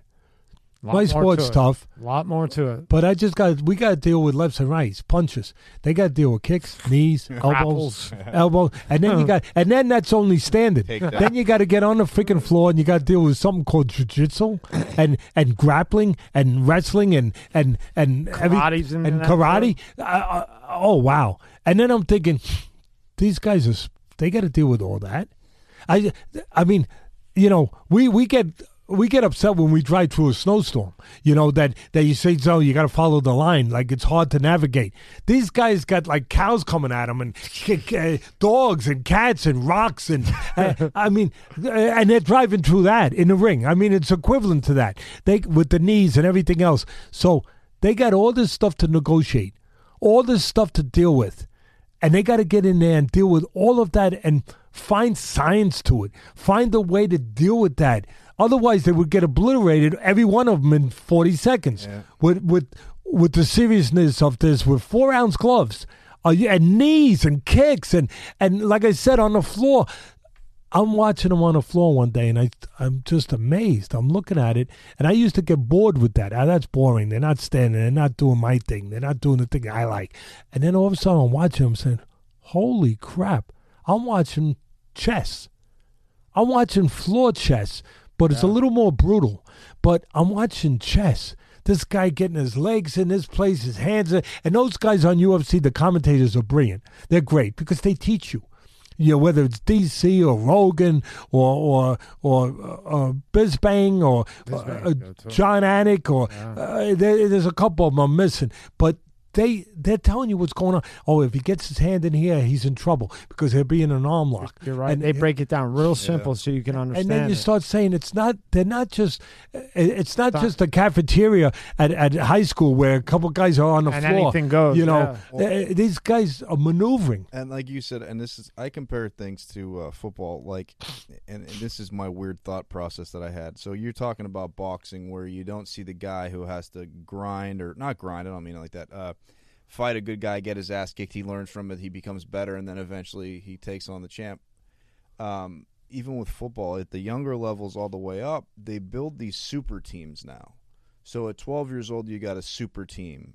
In high school, you have a super team. In college, you have a super team. NFL's a little different because there's a salary cap and you can't buy all the super guys. True. The guys that, in college I compare it to, guys that go to Alabama. Nick Saban's a great coach, gets 5 stars, 4 stars, great teams, all that type of stuff. When you become surrounded by 5 stars, yeah, you're good, but you kind of can relax a little bit, doze off a little bit, right? Our team's good. Again, we're stacked, we're this or that. The guy that goes to that small little college who has to bust his balls and take the hits and get his ass kicked and all that type of stuff, when he gets to the NFL, those are the guys you're seeing, the Cooper Kupps of the world, the guys who had a grind it and bang. And the guys you think these first-round draft picks become nothing because they didn't take the licks and the banks because they were put on these super teams. So I know I'm comparing two different sports. No. You're right on the button. They got the line. You're on the mark. They got the line of the world so they don't get hit. You're on the button. But I think we're destroying, and I say it in the youth level too because I compare everything to the youth level. I know it's crazy. He coaches football. Sports. It's nothing big, but they put together it's these all super teams. Got to start somewhere. It starts there. You're putting together the super team. When they get to high school, you put together the super team. What happened with, you went to this school, you lived in this neighborhood, you played, and there was competition. Rivals. There's not competition anymore. There isn't. Kids leave and they go to the St. Thomas Aquinas of the world down south there in Fort Lauderdale. Great school, amazing powerhouse. They beat the shit out of teams. What does it do for the rest of the sport? It destroys it because kids quit, because they're tired of getting pounded, because all the good and whatever it is. But it should be where you want a challenge. I don't want to just go and steamroll a team and steamroll a team and steamroll a team. I want a fucking challenge, and that makes you better. I mean, I know it's two different sports. No. Same principle. No, I'm gonna jump on it right here. You see too often with what I described with the power brokers that have their stable fighters, and all they care about is their little piece of property. And so what they turn ESPN, whatever, into, really, a lot of people ain't going to like this, but they turn it into a breeding ground. They do. They turn it, to your point, they turn it in really to a farm system where they're developing farm kids for the pros. Mm-hmm. So, and at the peril of everybody else, where everyone else is an opponent. So they're signing this kid out of the Olympics, the top athlete in his area that you're talking about, the 5-star athlete, whether it's the McDonald's in basketball or whatever it is in football, the equivalent. But the 5-star athlete, they'll take him and they'll put him in this special place where they destroy everyone. And so now, does he really develop anymore? So I know he's got his talent. We get it. But what does he really develop inside? What other things does he do? Like I've been talking about with other things. So now in boxing, they go and they sign up these kids that are the equivalent of the 5-star athlete. The kid from the Olympics, silver medalist, gold medalist, bronze medalist, 300 amateur fights, right? And they sign them up. And they say, okay, now here's your contract. You're on ESPN now. Here's the deal. You're going to be on TV. Normally you wouldn't be on TV with someone else. You're going to be on TV every week. And we're going to build you up. And they do. And they put them in with guys that really shouldn't be in the ring with them. And they're going right through them. Like a hot knife through butter. 2-0, 3-0, 4-0, 5-0, 6-0, 7-0, 8-0. Just like a super team. Yeah, same thing. He's right on the button. And they're just going, but what are they really learning? What did they develop? Some of them are actually getting worse. It's a detriment to them. Yeah. Because they're getting bad habits, because they're getting away with it, because they can get away with it, where they shouldn't get away with it. And bad mental habits, where everything is assumed that it should be given to them. Everything is automatic, that they don't have to find a way through something. You know, your greatest talent, your greatest ability is just the ability to find a way sometimes. That's simple. Oh, Teddy, don't you want to make it more complex? No, it's not more complex. Find a way. It ain't working. Find a way. They don't have to find a way. That's something that's not being used in them, not developed in them anymore. It should be developed in all of us all the time. So you take that away. So now these kids, they become 20-0, 15-0, whatever. That way, we got undefeated guys. And now they got to fight a real guy. And every once in a while they fall on their face because they didn't get what they really needed. They had the talent, but they didn't develop it. To his point, they, mentally, emotionally, technically, they didn't develop it to that level. They didn't go through the fire. You know, the UFC, what he's talking about, the UFC, they're forced to go through the fire and get forged and to develop it. They're forced to. And so they get 3 losses. In boxing with these guys, it's a death sentence. Oh, my God. He's got a loss. We can't highlight him on our network. Yes, you can. Because all that matters is he can fight. And he will fight. That's all. Back in the day, in the 30s to 40s, when boxing was what it was, there were guys that had 200 pro fights, 300 pro, like the great Henry Armstrong, Sugar Ray Robinson, those kind of guys, Archie Moore. And it didn't matter if you had a loss or 2 losses or 3 losses. You know why? You learned how to fight. You learned your craft. You could depend on you. You could rely on you. Reliability, dependability, that's a great trait. We forgot about that. Great trait. Great trait. Mm-hmm. So I want to hire a guy who's reliable. I want a friend who's reliable. Not who's the smartest necessarily or the richest. I want a guy who's reliable. That's a trait I want, a quality I want. We need that quality more in everything. So now, in life. So now here you got these guys back in the day where they lose fights, but they learn how to fight. They went through what they had to go through to become something real, a real fighter. To understand even what that was, to be a fighter, a professional, a guy who found a way to do things even when it didn't feel good, even when he had to overcome something.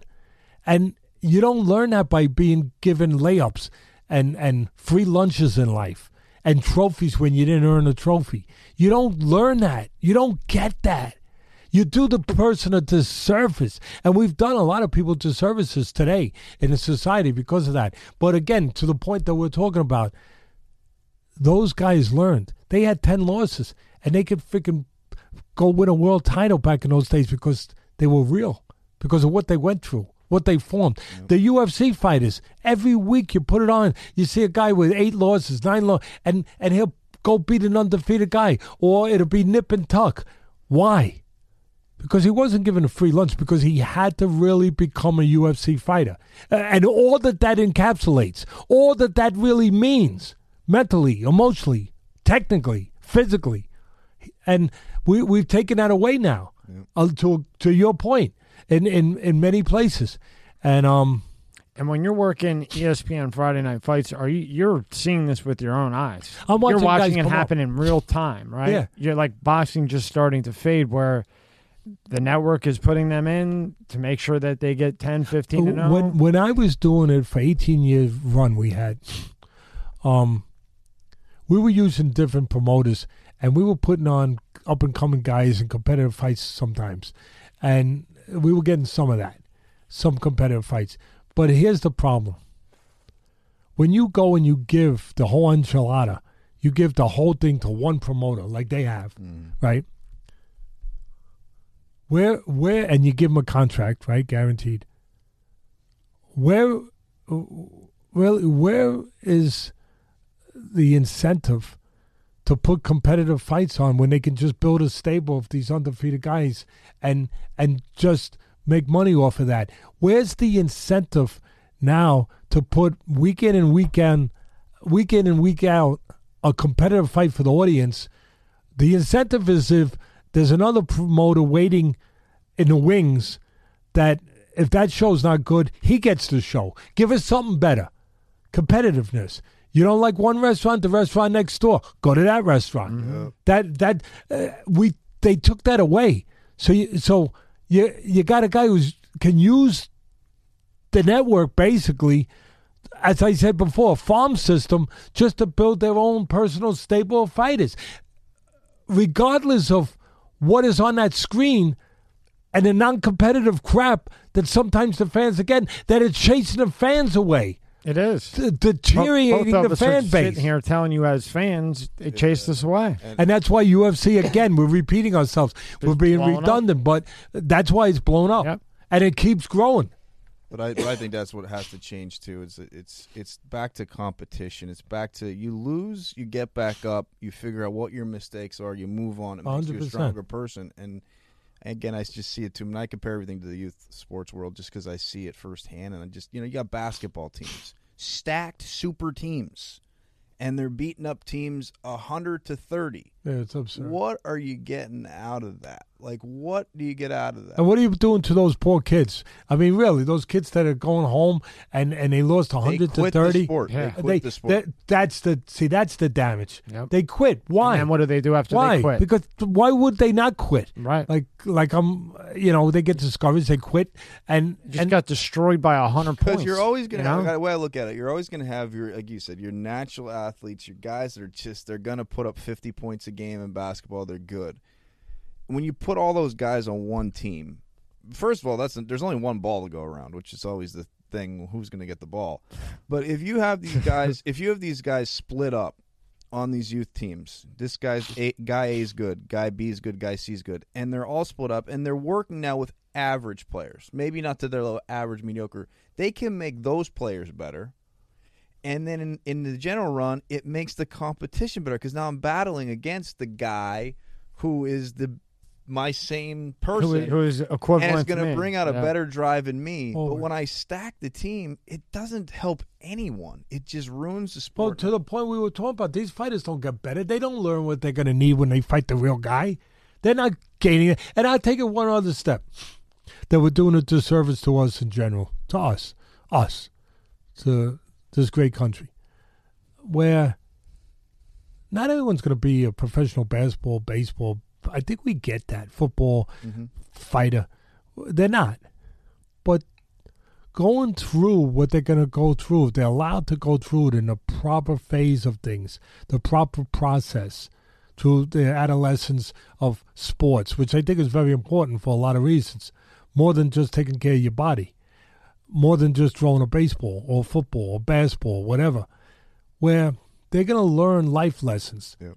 They're going to learn that you don't give up. They're going to simple things. They're going to learn that you can figure out a way to beat a better team sometimes. You'll see these upsets where you see that they win against sometimes better team, better athlete, but they're better organized. They're better drilled. They're better technically. They're more controlled. They're tougher mentally. And they'll pull off an upset against better play. Now, some of those kids that do that or part of that, they're not going to go on to the NBA. They're not even going on to Division I, sports necessarily. But they're going to go on to be our teachers, our doctors, our lawyers, Correct. Everything that we need, our lifeblood of this country. Yeah. Our carpenters, or whatever you want to freaking put on that list, they're going to go on to be those people. And what they learned there through those trials and tribulations, through those lessons that I just talked about, that you guys have been talking about, Amen. that is what's going to allow them to be those guys, to be better in their field, to be good enough in their field to help other people. To be part of this fabric of this country. And on top of that, when Rob told me that they took woodshop out of school, I couldn't believe it. I couldn't believe they took woodshop out and art. I couldn't believe it. I mean, woodshop was the only thing that was kind of like cool to go to. I remember my kid, my son Teddy, and I remember he was about, I don't know, playing CYO basketball, and I guess he was about 9, maybe even. Yeah, a little cute little guy, and I'm at all his games, when I'm not away in training camp or doing ESPN, but I'm always getting back, taking red eyes, coming back, doing what any father would do, and I'm there in the gym for this game, and I remember one game, he won the game. Every kid should have a chance to do that. That's it, just have a chance to do that, and there was like seconds left. And they didn't have the ball. So it looks like they're going to lose. And he steals the ball. He dribbled. I know it's like I'm making it up, but it's true. He dribbled, and he just dribbled. And I'm looking at the clock. Oh, it could get a little closer, but don't wait too long. Oh, my God. Don't wait too. And just nails it, and he wins. Gosh, and everyone jumped on him. I thought he was going to get killed. He's a little thing. They got him on the floor. They smothered him. The whole thing. Isn't that what it's all about, though? But here's the thing. To your point, you guys, and that's why this show's important to bring stuff like. Really, I mean that. He was never going to go on to be an NBA player. But you know what? When we left there, I remember talking to him, telling him how proud I was, and he felt so good. Yep. And where else could you get that? Not too many places. And then I remember putting my arm around him and saying, never forget that you could count on yourself. I never forget saying that to him. I'm coming from a place where, in my world, so I'm thinking things like that, I guess. But still, I just said to this 9-year-old kid, 8-year-old, whatever he was, I said, always remember, buddy. I used to call him Buddy. I still do. Buddy, remember, you could count on yourself. And just that stayed with him, that you could rely on yourself, that you could trust yourself, that you could find a way. That lesson helped him through everything else, which I'm very proud. My daughter's a lawyer. I'm so proud of her. Congratulations. Yeah, thank you. My son was the director of scouting in the NFL, 14 years in the NFL. Wow. Not for long, it stands for. Still, and he lasted 4 regime changes with the Raiders, the Oakland Raiders, then the Vegas Raiders. Wow. And then the last crew that came in from New England, they got rid of everyone. And he didn't survive that one. 4 of them, new administrations, he survived. So right now he's working for the NFLPA while he's waiting to get with another team. And he'll get with another team. He's Congratulations. Good. He's that good. And God willing, he will. And he will. But just little basketball in a little gym. But he wasn't 6'3". He was never going to be. He was never going to be going to Duke. He was going to be doing 360s. He wasn't going to North Carolina. You know what I mean? But he found out that day. Yeah, he found out that day that I could count on myself. When push comes to shove, is a little nerve. So I said to him, I broke it down. I couldn't help it. Analytical, the box. Yeah, I said, Bud, let me ask you a question. How'd you steal that ball? He said, Dad, and he used to love watching sports with me. He goes, remember when we were watching the tape you were showing me of Larry Bird? I said, yeah. And Magic Johnson? I said, yeah. He goes, well, I remember a game you were watching with me where you told me, and I was watching, I saw it, where Larry Bird stole the ball. You guys probably remember the game. It was a famous game. And at the last second, they won the game. Oh, yeah. And he said, so I did what he did. I said, well, I didn't even know. I said, well, what did he do? He goes, I hid behind the guy. Shit. He goes, so I hid behind the guy, and when he went to make the pass, I came out. And then I said, well, how did you shot it at pretty much the perfect spot. You got close enough. He said, I knew when I did it, you always tell me to be aware of your environment. We always would say that because, beware of everything. So I knew that there was 3 seconds left. So I counted 1,000, and I counted to 2, and then I shot. I said, wow. I said, I was so proud of him. I was like, oh my goodness. Fucking smart. I said, that's genius. Where'd you come from? Are you sure I'm your dad? You didn't get that from me. I'm just kidding. Yeah. But no. That's where I think in youth sports and in general, I think everything starts there, right? Of course, we know it does. And we're doing a disservice to ourselves by what we're doing. As it could be boxing, it could be baseball, it could be football. One last story I'll tell you quick, just because it's really a passion of mine with these kids. We had this kid, he must be 250 pounds. He's 12 years old. It's a big boy, big boy. 250. He gets picked on. He goes to my son's school. He gets picked on in school for being fat. Well, he doesn't realize his own strength yet. He's a big kid. So we asked him to play football. His mom was hesitant. Oh, he doesn't really play football. He doesn't have a dad, at least that I know of in his life. Real good kid. So he comes out the football field, big boy, looking at the other kids looking. I'm like, God damn. And he starts off, there's nothing. It's trying to teach him the basics, the footwork, the steps, all this type of stuff. Almost like the movie Blindside. Yeah, correct. That's what I compare it to almost. So he's just and he doesn't really push into people. He's big.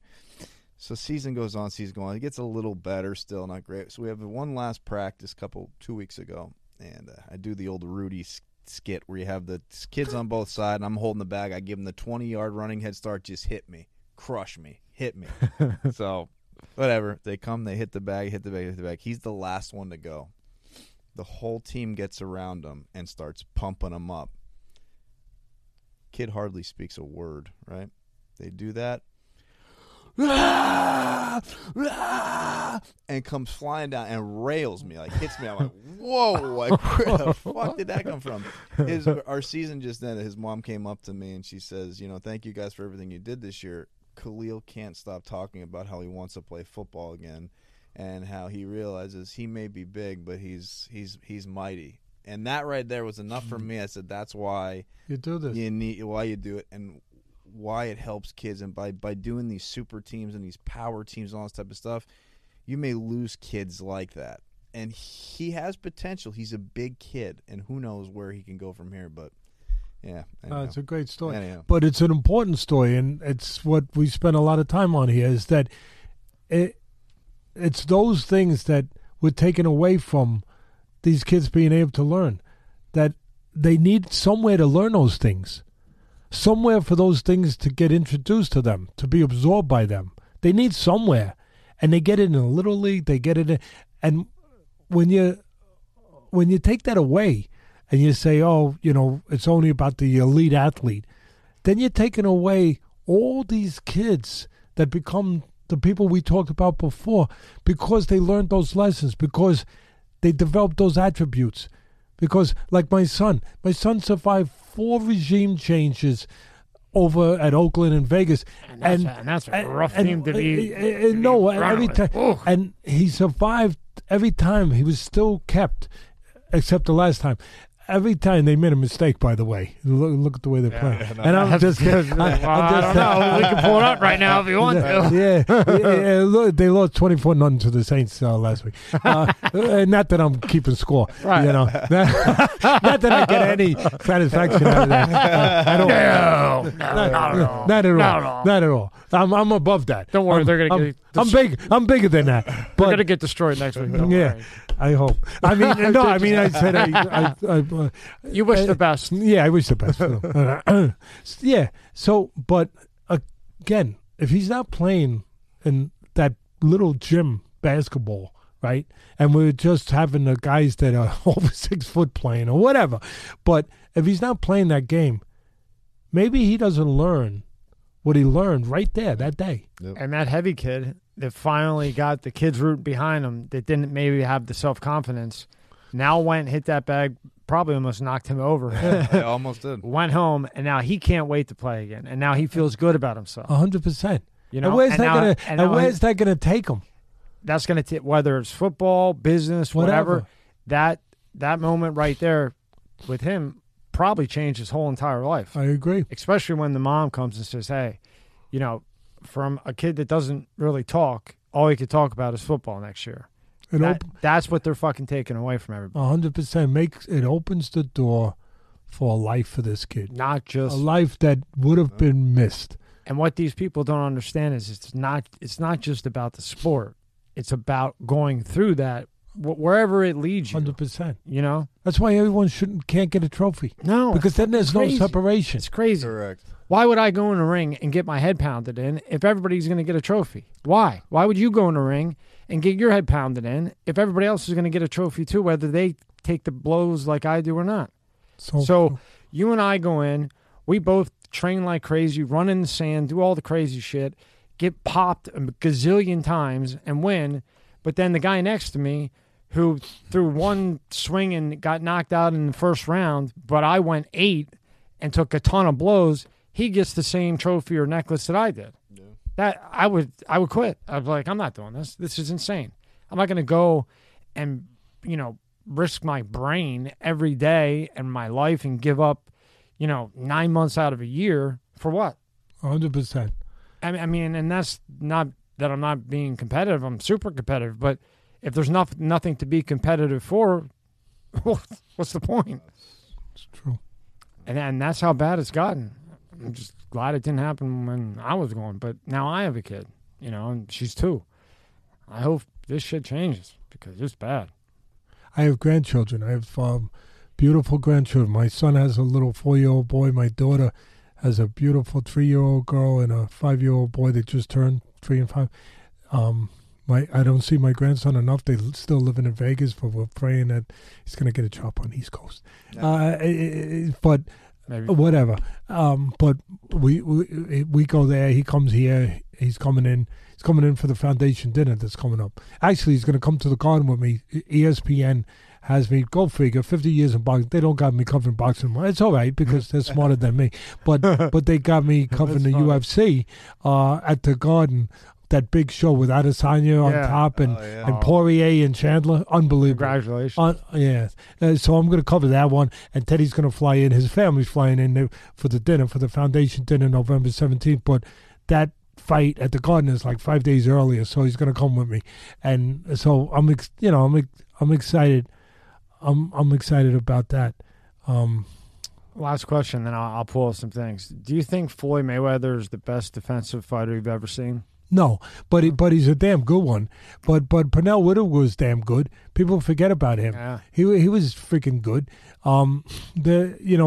We've had guys. Mayweather is one of the most accomplished to get to where he's gotten as a great defense. That being his forte, his greatest asset was his defense. And of course his counter punching that came off of that, and everything else. But What was the one fight we were saying, Rob, that he actually got hit pretty good? There was one fight he took some blows. Who laid one on him? Who? No. Well, he did catch him. You're right. Sugar Shane caught him a punch, but then he fought Castillo on the way up. Early in his Castillo, the one that got a lot in on. There was one very fight where close he fight. actually got he really actually took some hits. Yeah, there's been a couple. I mean, he's a fighter. I mean, I always talk about on my podcast, it's not enough to know how to fight like a fighter. You better know how to behave like a fighter. So at the end of the day, that's what separates the real special ones. They also know how to behave like a fighter, And Floyd, obviously, if his talent kept him from showing that all the time, where a lot of people say, I'm not sure about this guy. You know what I mean? Because and then when he had to, he showed it. That kind of takes me, you know what that takes me to? Takes me to Duran and Sugar Ray Leonard. Sugar Ray Leonard was, I think, one of the greatest fights I ever saw. And Duran, too. And when they fought the first time, and Duran beat him, a lot of people only saw Sugar Ray as a guy who knew how to smile, a guy who had a lot of talent, a guy who had 7-Up commercials, a guy who had charisma, a pretty boy. But they didn't trust him yet, the real boxing guys. They didn't trust him that he was a fighter.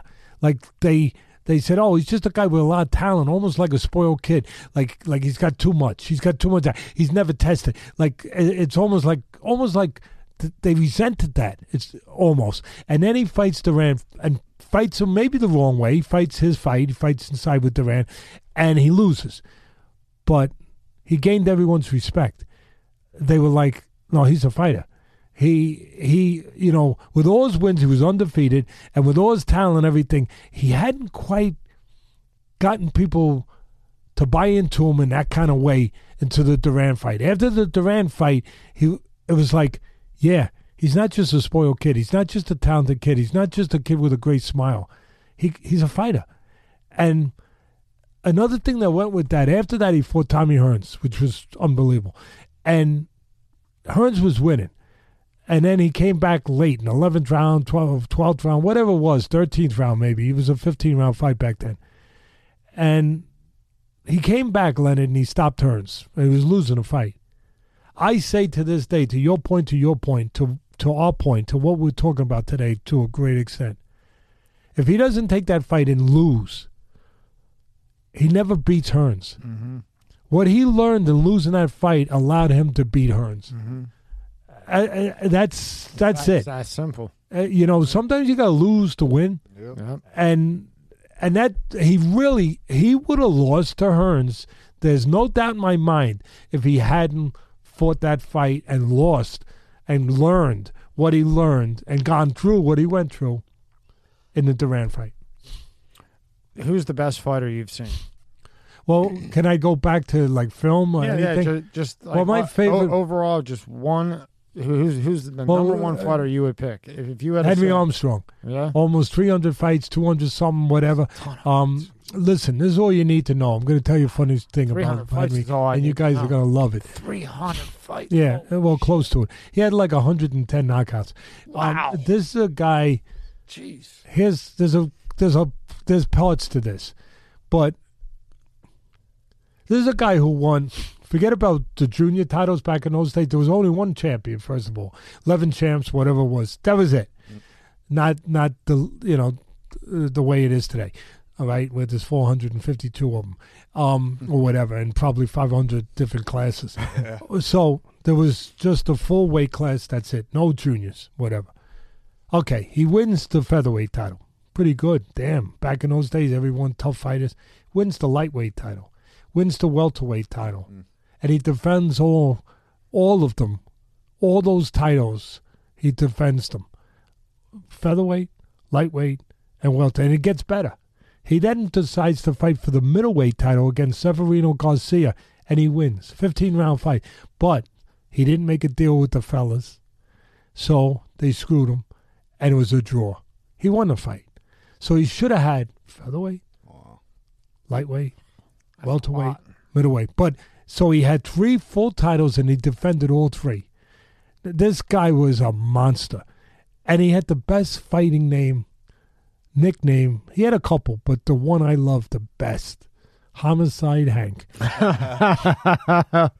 good. That's a great name. When you I got would a- not, just when you that got a- name alone, I'd be like, oh, When you shit. got a phone call, see, back in those days, they were all tough guys. You know, they're all grizzled guys. Like, okay, when, how, when, where, that's what they needed. When, where, how much.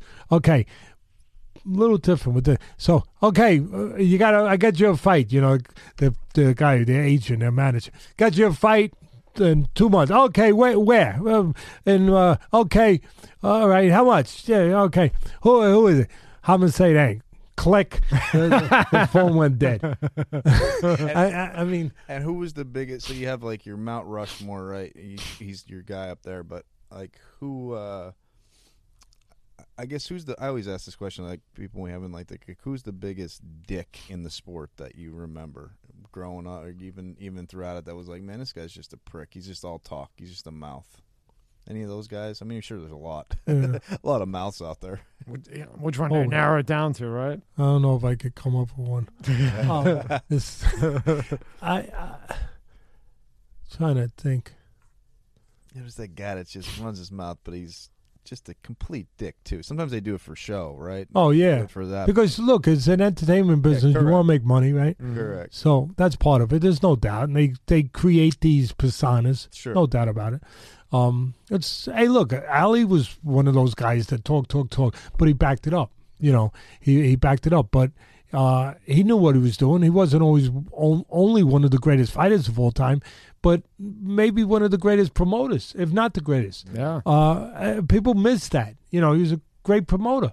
So I wasn't alive when he was fighting, but I watched him because everybody would talk about him. You know what I mean? Because he was, like you said, he marketed himself unbelievably. yeah. Ali, I mean, just, everybody knew. He was so witty, he was so smart.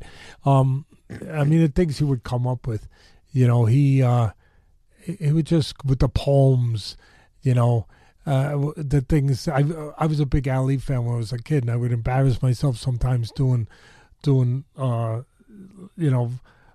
imitations of Ali, like when he was getting ready for the fight of the century. Joe Frazier's so ugly that when he cries, his tears see his face, and they crawl back in his eyes. Oh, shit. I mean, Yeah. that's not nice, but I mean, It makes you want to watch it. Yeah, it was all and then he said, Joe gonna come out smoking, but it ain't gonna be a choking. I'm gonna be a pecking and a poking, pouring water all over his smoking. Now this may shock and amaze you. I'm gonna retire smoking Joe Frazier. Yeah. See, like you said, I mean, you can't be a better promoter than that. I mean, You can't pay come on, somebody to do better than right? that, right? I mean, I remember Mickey Duffer was a great boxing guy from London, and I trained some of his fighters, and he was the biggest guy over in London. But he was huge. He ran everything back in those days, and now it's Eddie Hearn and Frank Warren's son. But back then, he told me a story about Ali. He had Ali in England fighting somebody. I forget who it was, and he wanted to get his gloves and donate them to a charity, like to a hospital or something where they were raising money for the hospital. So he went up to Ali. Ali was a good guy, and he said, "Muhammad, can I get those gloves after your fight?" And he goes, "Yeah." He agrees to give them to him. So after the fight's over with, he, I think he stopped the guy. I don't remember what round, but say he was 6, and so he takes the gloves off right there at ringside. He's standing there, and he hands him the gloves. He said, "Thank you, Muhammad." And then Muhammad said, "Mickey, look inside the right hand." And he looks inside the right hand. He will fall in 6. And Oh, shit. yeah, true story. Wow. Yeah, and Ali would hit those things once in a while. Hey, look, if you have your own music, the old timers would say, bring your own music. You know what I mean? Like if you had the right opponent, you could control it a little better. Because he overmatched with some guys, but he fought obviously a lot tough guys too. But he would pick rounds. He was kind of famous for that.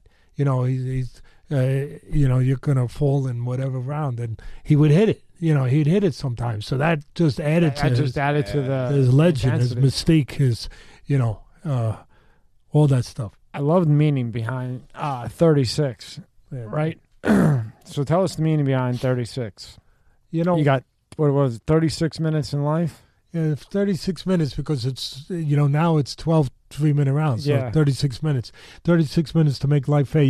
It's a young guy that owns Box Wars, the company, and he came to me a couple of years ago, and to my daughter, the lawyer, and because no one could get me because I'm a caveman. They can't. They don't even know how to get me. So he came to my daughter and said, "Listen, I'd like to do a clothing line, a 36 Teddy Atlas line, with your father if he'd be up to it." So the 36 that he came up with, and he told the story. He said, and he told my daughter, because she said, "Why are you calling it the 36 line?" They're selling. You're sold out of half your stuff. Yeah, it's a good product. He's a former fighter, and he does a good job. The quality of the clothing is really top shelf. It really is, and he puts his heart and soul into it. And I feel privileged that he came to me to do a Teddy Atlas line. And what he said to my daughter said, "Well, why'd you say Teddy Atlas 36?" And he said, "Well, a couple of years ago, I was listening. I hadn't even started the company yet. I was getting the idea of it. And I listened to Teddy on an interview, wherever it was, ESPN, whatever. And somebody asked him, said, what does boxing mean to Teddy Atlas? Like, what does it really stand for? Like, we understand, the sport part of it, but beyond that." And he said, "I'll never forget, your father said, well, for me, boxing means that no matter where you came from, no matter what your religion, your creed, your nationality, your race, no matter where you were born, who your parents were, what you didn't have, how things might sometimes have, been unfair and life treated you unfair, that on one given night, if you were determined enough, if you were trained well enough, if you cared enough, you could get in the ring, and in 36 minutes, you could make life fair." And he said, as soon as I heard that, I was like, I'm going to do a clothing line. I'm going to get a company, which he was on the process of doing. And when I do, I'm going to get a Teddy Atlas 36 line. So that's where that came from. Awesome. And then we have your book. You ever think you'd be an author? No. I mean, I was afraid to be. Yeah, I was afraid to put that stuff on paper. Yeah. I actually waited till my kids were old enough to finally say yes, because they had been asked earlier. I say, yeah, now they can hear it. Now that they're older, yeah, they could hear it. Yeah. And it's From the Streets to the Ring, A Son's Struggle to Become a Man. Yeah. Kindle, audiobook, paperback. We'll have all that in the description. I'll buy that one. I'm going to read that. And then you do boxing audio. videos. How come audio? So it's not free. With your trial. With your trial. Yeah, you get a trial, and then you can choose probably to buy a it. piece of it, I'm sure. Oh. And then you have you're still doing this? The dynamic striking? Oh yeah, that's become very important to me. Yeah. And it's really cool. Yeah, thank you. Yeah, we put instructional fight videos up on dynamic striking, and we've been blessed. They've done really, really well. Go to all videos, Rob? Yeah. You know what? Now there's 15, and you guys could probably guess why I came up with old school 15 rounds. Yeah. So I came up with 15 instructional on everything, like inside fighting, jab, whatever it is, counter punching, defense, body punching. Each one is on individual specific things, and there's 15 of them. And then we got to a point where I wouldn't do any more. I said, I can't do any more because I can't make stuff up now. What, you jump up on your left leg and you punch with your right hand? I'm not going to do that. So these are the things I think you need to really be a complete fighter. So the two guys, they're jiu-jitsu guys. And before they came to me, everything they did was MMA, basically. So they came to my daughter to ask if I would do the boxing part, to striking with them, and bring that up to another place, hopefully. And we've been very fortunate, very blessed. And when they came to us, and we did, we did those, and there's my friend. There's yeah. I mean, you got some really. I'm the, I almost feel embarrassed to be in that company. I mean, you got all these. You got some haymakers. Yeah, really. That row right there, buddy. You got all the special guys. So we did 15 of them, and they came to me and they said, "Teddy, is there any more? You have a voice out there, thank God, and people trust it, and we want to see if there's more." I said, "Well, no more instructional. 15 is enough, and it's right. It's the right number. But how about we do some mental ones?" And they said, "Okay, what?" I said, "Well, how about we do some on the mental landscape, which is the most important landscape. Confidence, dealing with fear, controlling your fear, gaining more confidence, being able to keep, as I used to say, keep the ninjas from coming over the wall and attacking you, your imagination, all of the things that can compromise us, even if we have great talent, even if we prepared hard." And how about talking about that? They said, "We love it." And I said, "And then how about doing one on something that's terrible out there right now that we really need? Bullying. About kids that get bullied, for the parents and for the kids. About bullying. And even taking it to a point where I break down what a bully is, and that the weak one," and this is the thing that I said in my first one, I said, the thing I tell the ones who are bullied, you're not the weak one. The bully's the weak one. That's why he's trying to get strength from your weakness, hoping you're weak, and hoping that he can, take advantage of that you won't fight back. But he's weak to do that. There's an inherent weakness in him, and there's an inherent strength in you that you don't have help.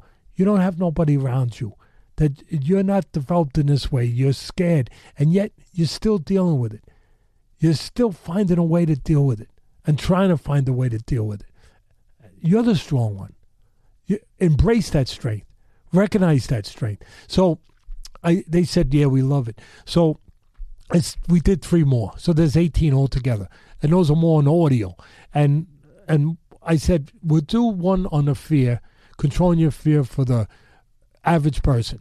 Controlling your fear, whether you're going to a board meeting, whether you're going into a classroom, whether you're a doctor, you're a lawyer going into the courtroom, whatever you're doing, that talking to those people, to the regular people, not the fighters. Then we'll do another one to the fighters. And then we'll do the bullying one. So we got those out there, and they just went out last month, actually. So I hope they're doing well. Awesome. We'll have it all in the description. And thank you, Teddy, for coming in. I hope you come back again, because we could go another 3 hours, buddy. How long do we go? We're 3.5 right now. I'm sorry. No, we always do. This is usual. I got one more for him. One last question. Yeah. No, this is usual, Teddy. Really? Yeah. We just sit like 3 guys and just hang out and shoot. That's how I felt. Yeah, that's what we do. We ask this question all the time. We forgot the last guest who it was. Who was our? Oh, we had Lenny Dykstra in. We forgot to ask Lenny. Lenny. Yeah. All right. Feisty guy. The GOAT of the NFL, greatest of all time. Well, I mean, Quarterback. Oh my goodness. Throw you that one. Let's see what he says, because Tommy has. I'm gonna get buried. Don't say your choice. I'm not. I have I'm a choice, not, and I'm Tommy not. has a choice. You guys think I'm crazy because he wore the high heels, high top shoes and stuff. Johnny Unitas. All right. Oh, we haven't heard that. No, one because before. you know why? I'll tell you why. I get Tom Brady. I get John Elway. I get Joe Montana. I get them all. I'm going to tell you why. There's a method to my madness. He did. He actually, I saw a picture of him wearing the high leather black shoes up high. It's crazy. He came out of Sandlot football. He was like basically playing Sandlot. He was playing semi-pro, whatever that freaking was, and they found him somewhere and plugged him into the NFL. Now Kurt Warner is great too. He came from arena football. Yeah. So I love those journeys. Yeah. I love those. But this guy basically was playing like an advanced Sandlot for like $30 a game, and he goes into the NFL and wins the Super Bowl, and he didn't have all the great talent that the guys today have, with his arm strength and this and that. But he had this. And he had what we talked about before. Wherever that developed, it probably developed in the Sandlot. Thank God somebody didn't say you couldn't play freaking Sandlot anymore. Right. Otherwise, we wouldn't have had Johnny U. So that's We forgot about Johnny. Yeah. There's a lot. I say Montana. He says I'm a Brady guy. I think Brady. No, Brady's tremendous. How could you not love Brady? I mean, with what he's accomplished, what he's done, and what he's still doing at this age. Yeah. You just don't know when the spigot's going to be turned off, because I always would say about the fighters, because it happens in my business, so I get asked this a lot. Teddy, what do you think, makes a guy go too long? And, you saw him in my business, unfortunately, Joe Louis, who I loved, Ali, who I loved, some of them went too long. And I said the same thing that made him great, the ego, their belief that it makes it they can't turn it off. And sometimes it makes them go too long. Now, I don't know if Brady's on that road where, it end that way, or, he know when to turn it off, because he's still doing it at 45. But this year's been a little different, and he's had personal problems, and God willing, they work that. There's a family, there's kids involved, and you hope to God that they get to the right place for the sake of the kids and themselves. But yesterday was finalized. Yeah, the divorce. But you could see he looked a little skinny. You got that stuff going on. Yeah. So how much of that is attributing to him having a tough year? Of course. And he missed the camp. My son, the scout, he's the man. He says, Dad, you forget he missed the whatever part of the camp. Right. He missed part of it. And forgot about that. He was training. He said, Dad, he was leaving and going back home and always practicing 3 days a week. He goes, that stuff matters when you're trying to connect with your receivers and, everything else. They say his timing's off right now. Yeah, and see what he just said? My son, he's got to get back. He will. He's really good. He said, Dad, they're not on the same page. They will get on the same page. I said, really? He said, it's going to take part of the year. It's going to take but the timing, just the way he said it was just what I said first. They're not on the same page, and he missed camp and he missed practices, and it means something. I never thought about that. Yeah. So, who's he think's going to win? Who's your son? Who do you think your son's picking? He told me before the season started. He said Philadelphia is good, and you just made my his man. day. And I'm a Philly guy too. I'll tell you what else he told me. And I don't think every scout would have said they this. are fucking good. He's feeling good. I'm glad. This is what he told me. He said, Dad, I like this guy hurt. I said, really? I said, a lot of people, I hear the stuff. I'm no expert in football. I'm not Vince Lombardi. But that he's more of a running back. He's physical. He's this, he's that. He goes, Dad, the guy's got character. Mm-hmm. He said, do you understand? He said, Dad, they pulled him in the national title game. They pull him. They pull him out. They put in Tua, and Tua's tremendous. What he did, unbelievable. But they put him in there, and he's just done. He's forgotten about. He's on the shelf. And what does he do? He doesn't give up. He doesn't sulk. He doesn't whatever. He transfers to Oklahoma, and look what he does. Look what he does there. And he said, Dad, this kid's got that stuff inside that you talk about with fighters and stuff, and that I look for, that I've learned to look for, not just on film, other stuff deeper. He said, he's got this. And I'll tell you, he's becoming a quarterback. Yeah, he's strong as hell. He's got legs that are unbelievable. He is so strong and powerful, but he's becoming a quarterback. And he said, don't count this kid out. And when he said it, it was before, this year, I was like, really? That's the guy you're picking? He said, I'm telling you, Dad, you watch. He's going to surprise people. And now look. And so far. So far. Shirt even. That's unbelievable, Ben. Yeah. Congratulations on your son. And congratulations on your daughter in case you get in trouble again. No, you know what? I joke with her. Like at the foundation dinner, we'll have 1,000 people, God willing, to raise money November 17th at the Hilton on Staten Island. And we'll have all these great people like Tracy Morgan and Evander Holyfield and Phil Simms, and just we're very blessed. Rosie Perez, whatever, and just so many. And I'll get up there and I'll, thank everybody and do a little talk. And, I introduce my family, because without family, what would the worth of doing anything be if you didn't have them to share it with you? And it would take away from that worth a lot. The gratification of knowing that you can share something with your family. And so I'll get up there and I'll make the whole room start giving a little giggle, where I say I'll go through each one of them. I'm proud of them. And my daughter Nicole, so proud of you. The only complaint I have, why couldn't you become a lawyer 30 years ago? I could have used you.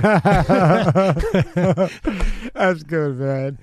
But I mean, two great kids you raised, man. Congratulations. You're smart as a whip, genuine, nice guy. Thank you, man. Thank you, not guys. enough to say about you. Great time. Love to have you back.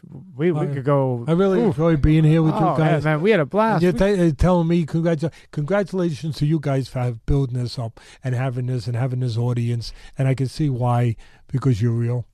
I appreciate it. We appreciate it. And you're not filtered. You say what should be said for the reasons that it should be said. I think we all should do that more, or should be allowed to do that. Should feel free to do that. Within the right confines of what's proper, but we should be allowed to say what we believe. And what we say is, even if, say, just one person watches this, and one person it touches, that's all that matters. Yeah. It's all that matters. When we have conversations like this, we're talking about real shit that's going on, even if it just touches one person, it was worth everything. And it usually does. Yeah. But congratulations to you guys, and thank you for having me. Oh, thank you for coming. Thank you for coming, and love to have you back. I'll leave with this one last thing. Every once in a while, I come out of retirement. Last time was 3 years ago, whatever. Come back out? No. You'll be the first to know. You'll be the first to know. But I came out. You got to keep your word on that when you come back out. I can see you're itching. You're fucking itching. No, I don't know. It would have to be the right situation. Obviously, we always know that. But the last time, I don't know, it was 3-4 years ago, whatever. He's coming back. And I came back. No, I don't know.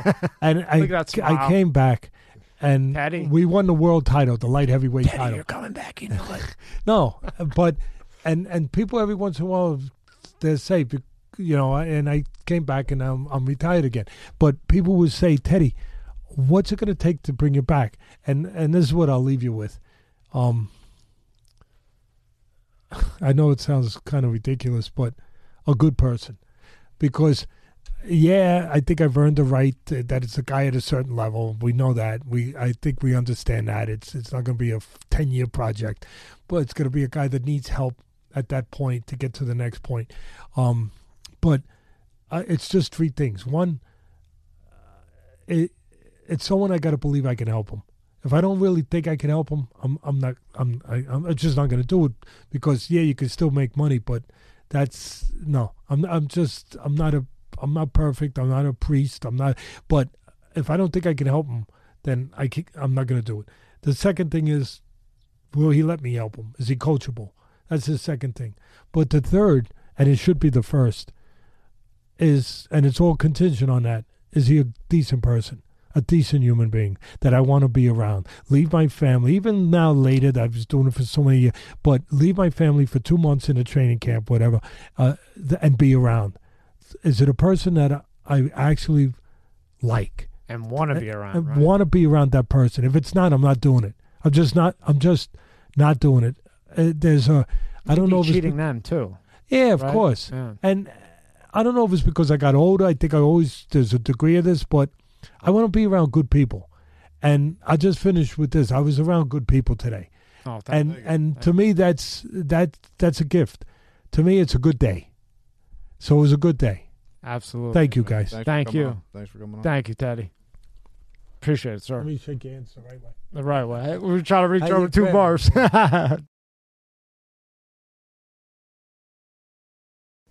This podcast is brought to you by Liquid IV. This is a product I always use after I run, work out, and do the sauna. It's a great way to hydrate the body and feeling your best self. All you do is 1 stick of Liquid IV and 16 ounces of water. It hydrates the body faster and more efficient than water alone. 3 times the electrolytes as other sports drinks, and contains 5 essential vitamins: B5, B12, B3, B6, and vitamin C. It also tastes great. Flavors like watermelon, lemon lime, strawberry, and many more. Buy in bulk at Costco or go to liquidiv.com and use the code MSCSmedia, no space, for 15% off. No other way to hydrate the body.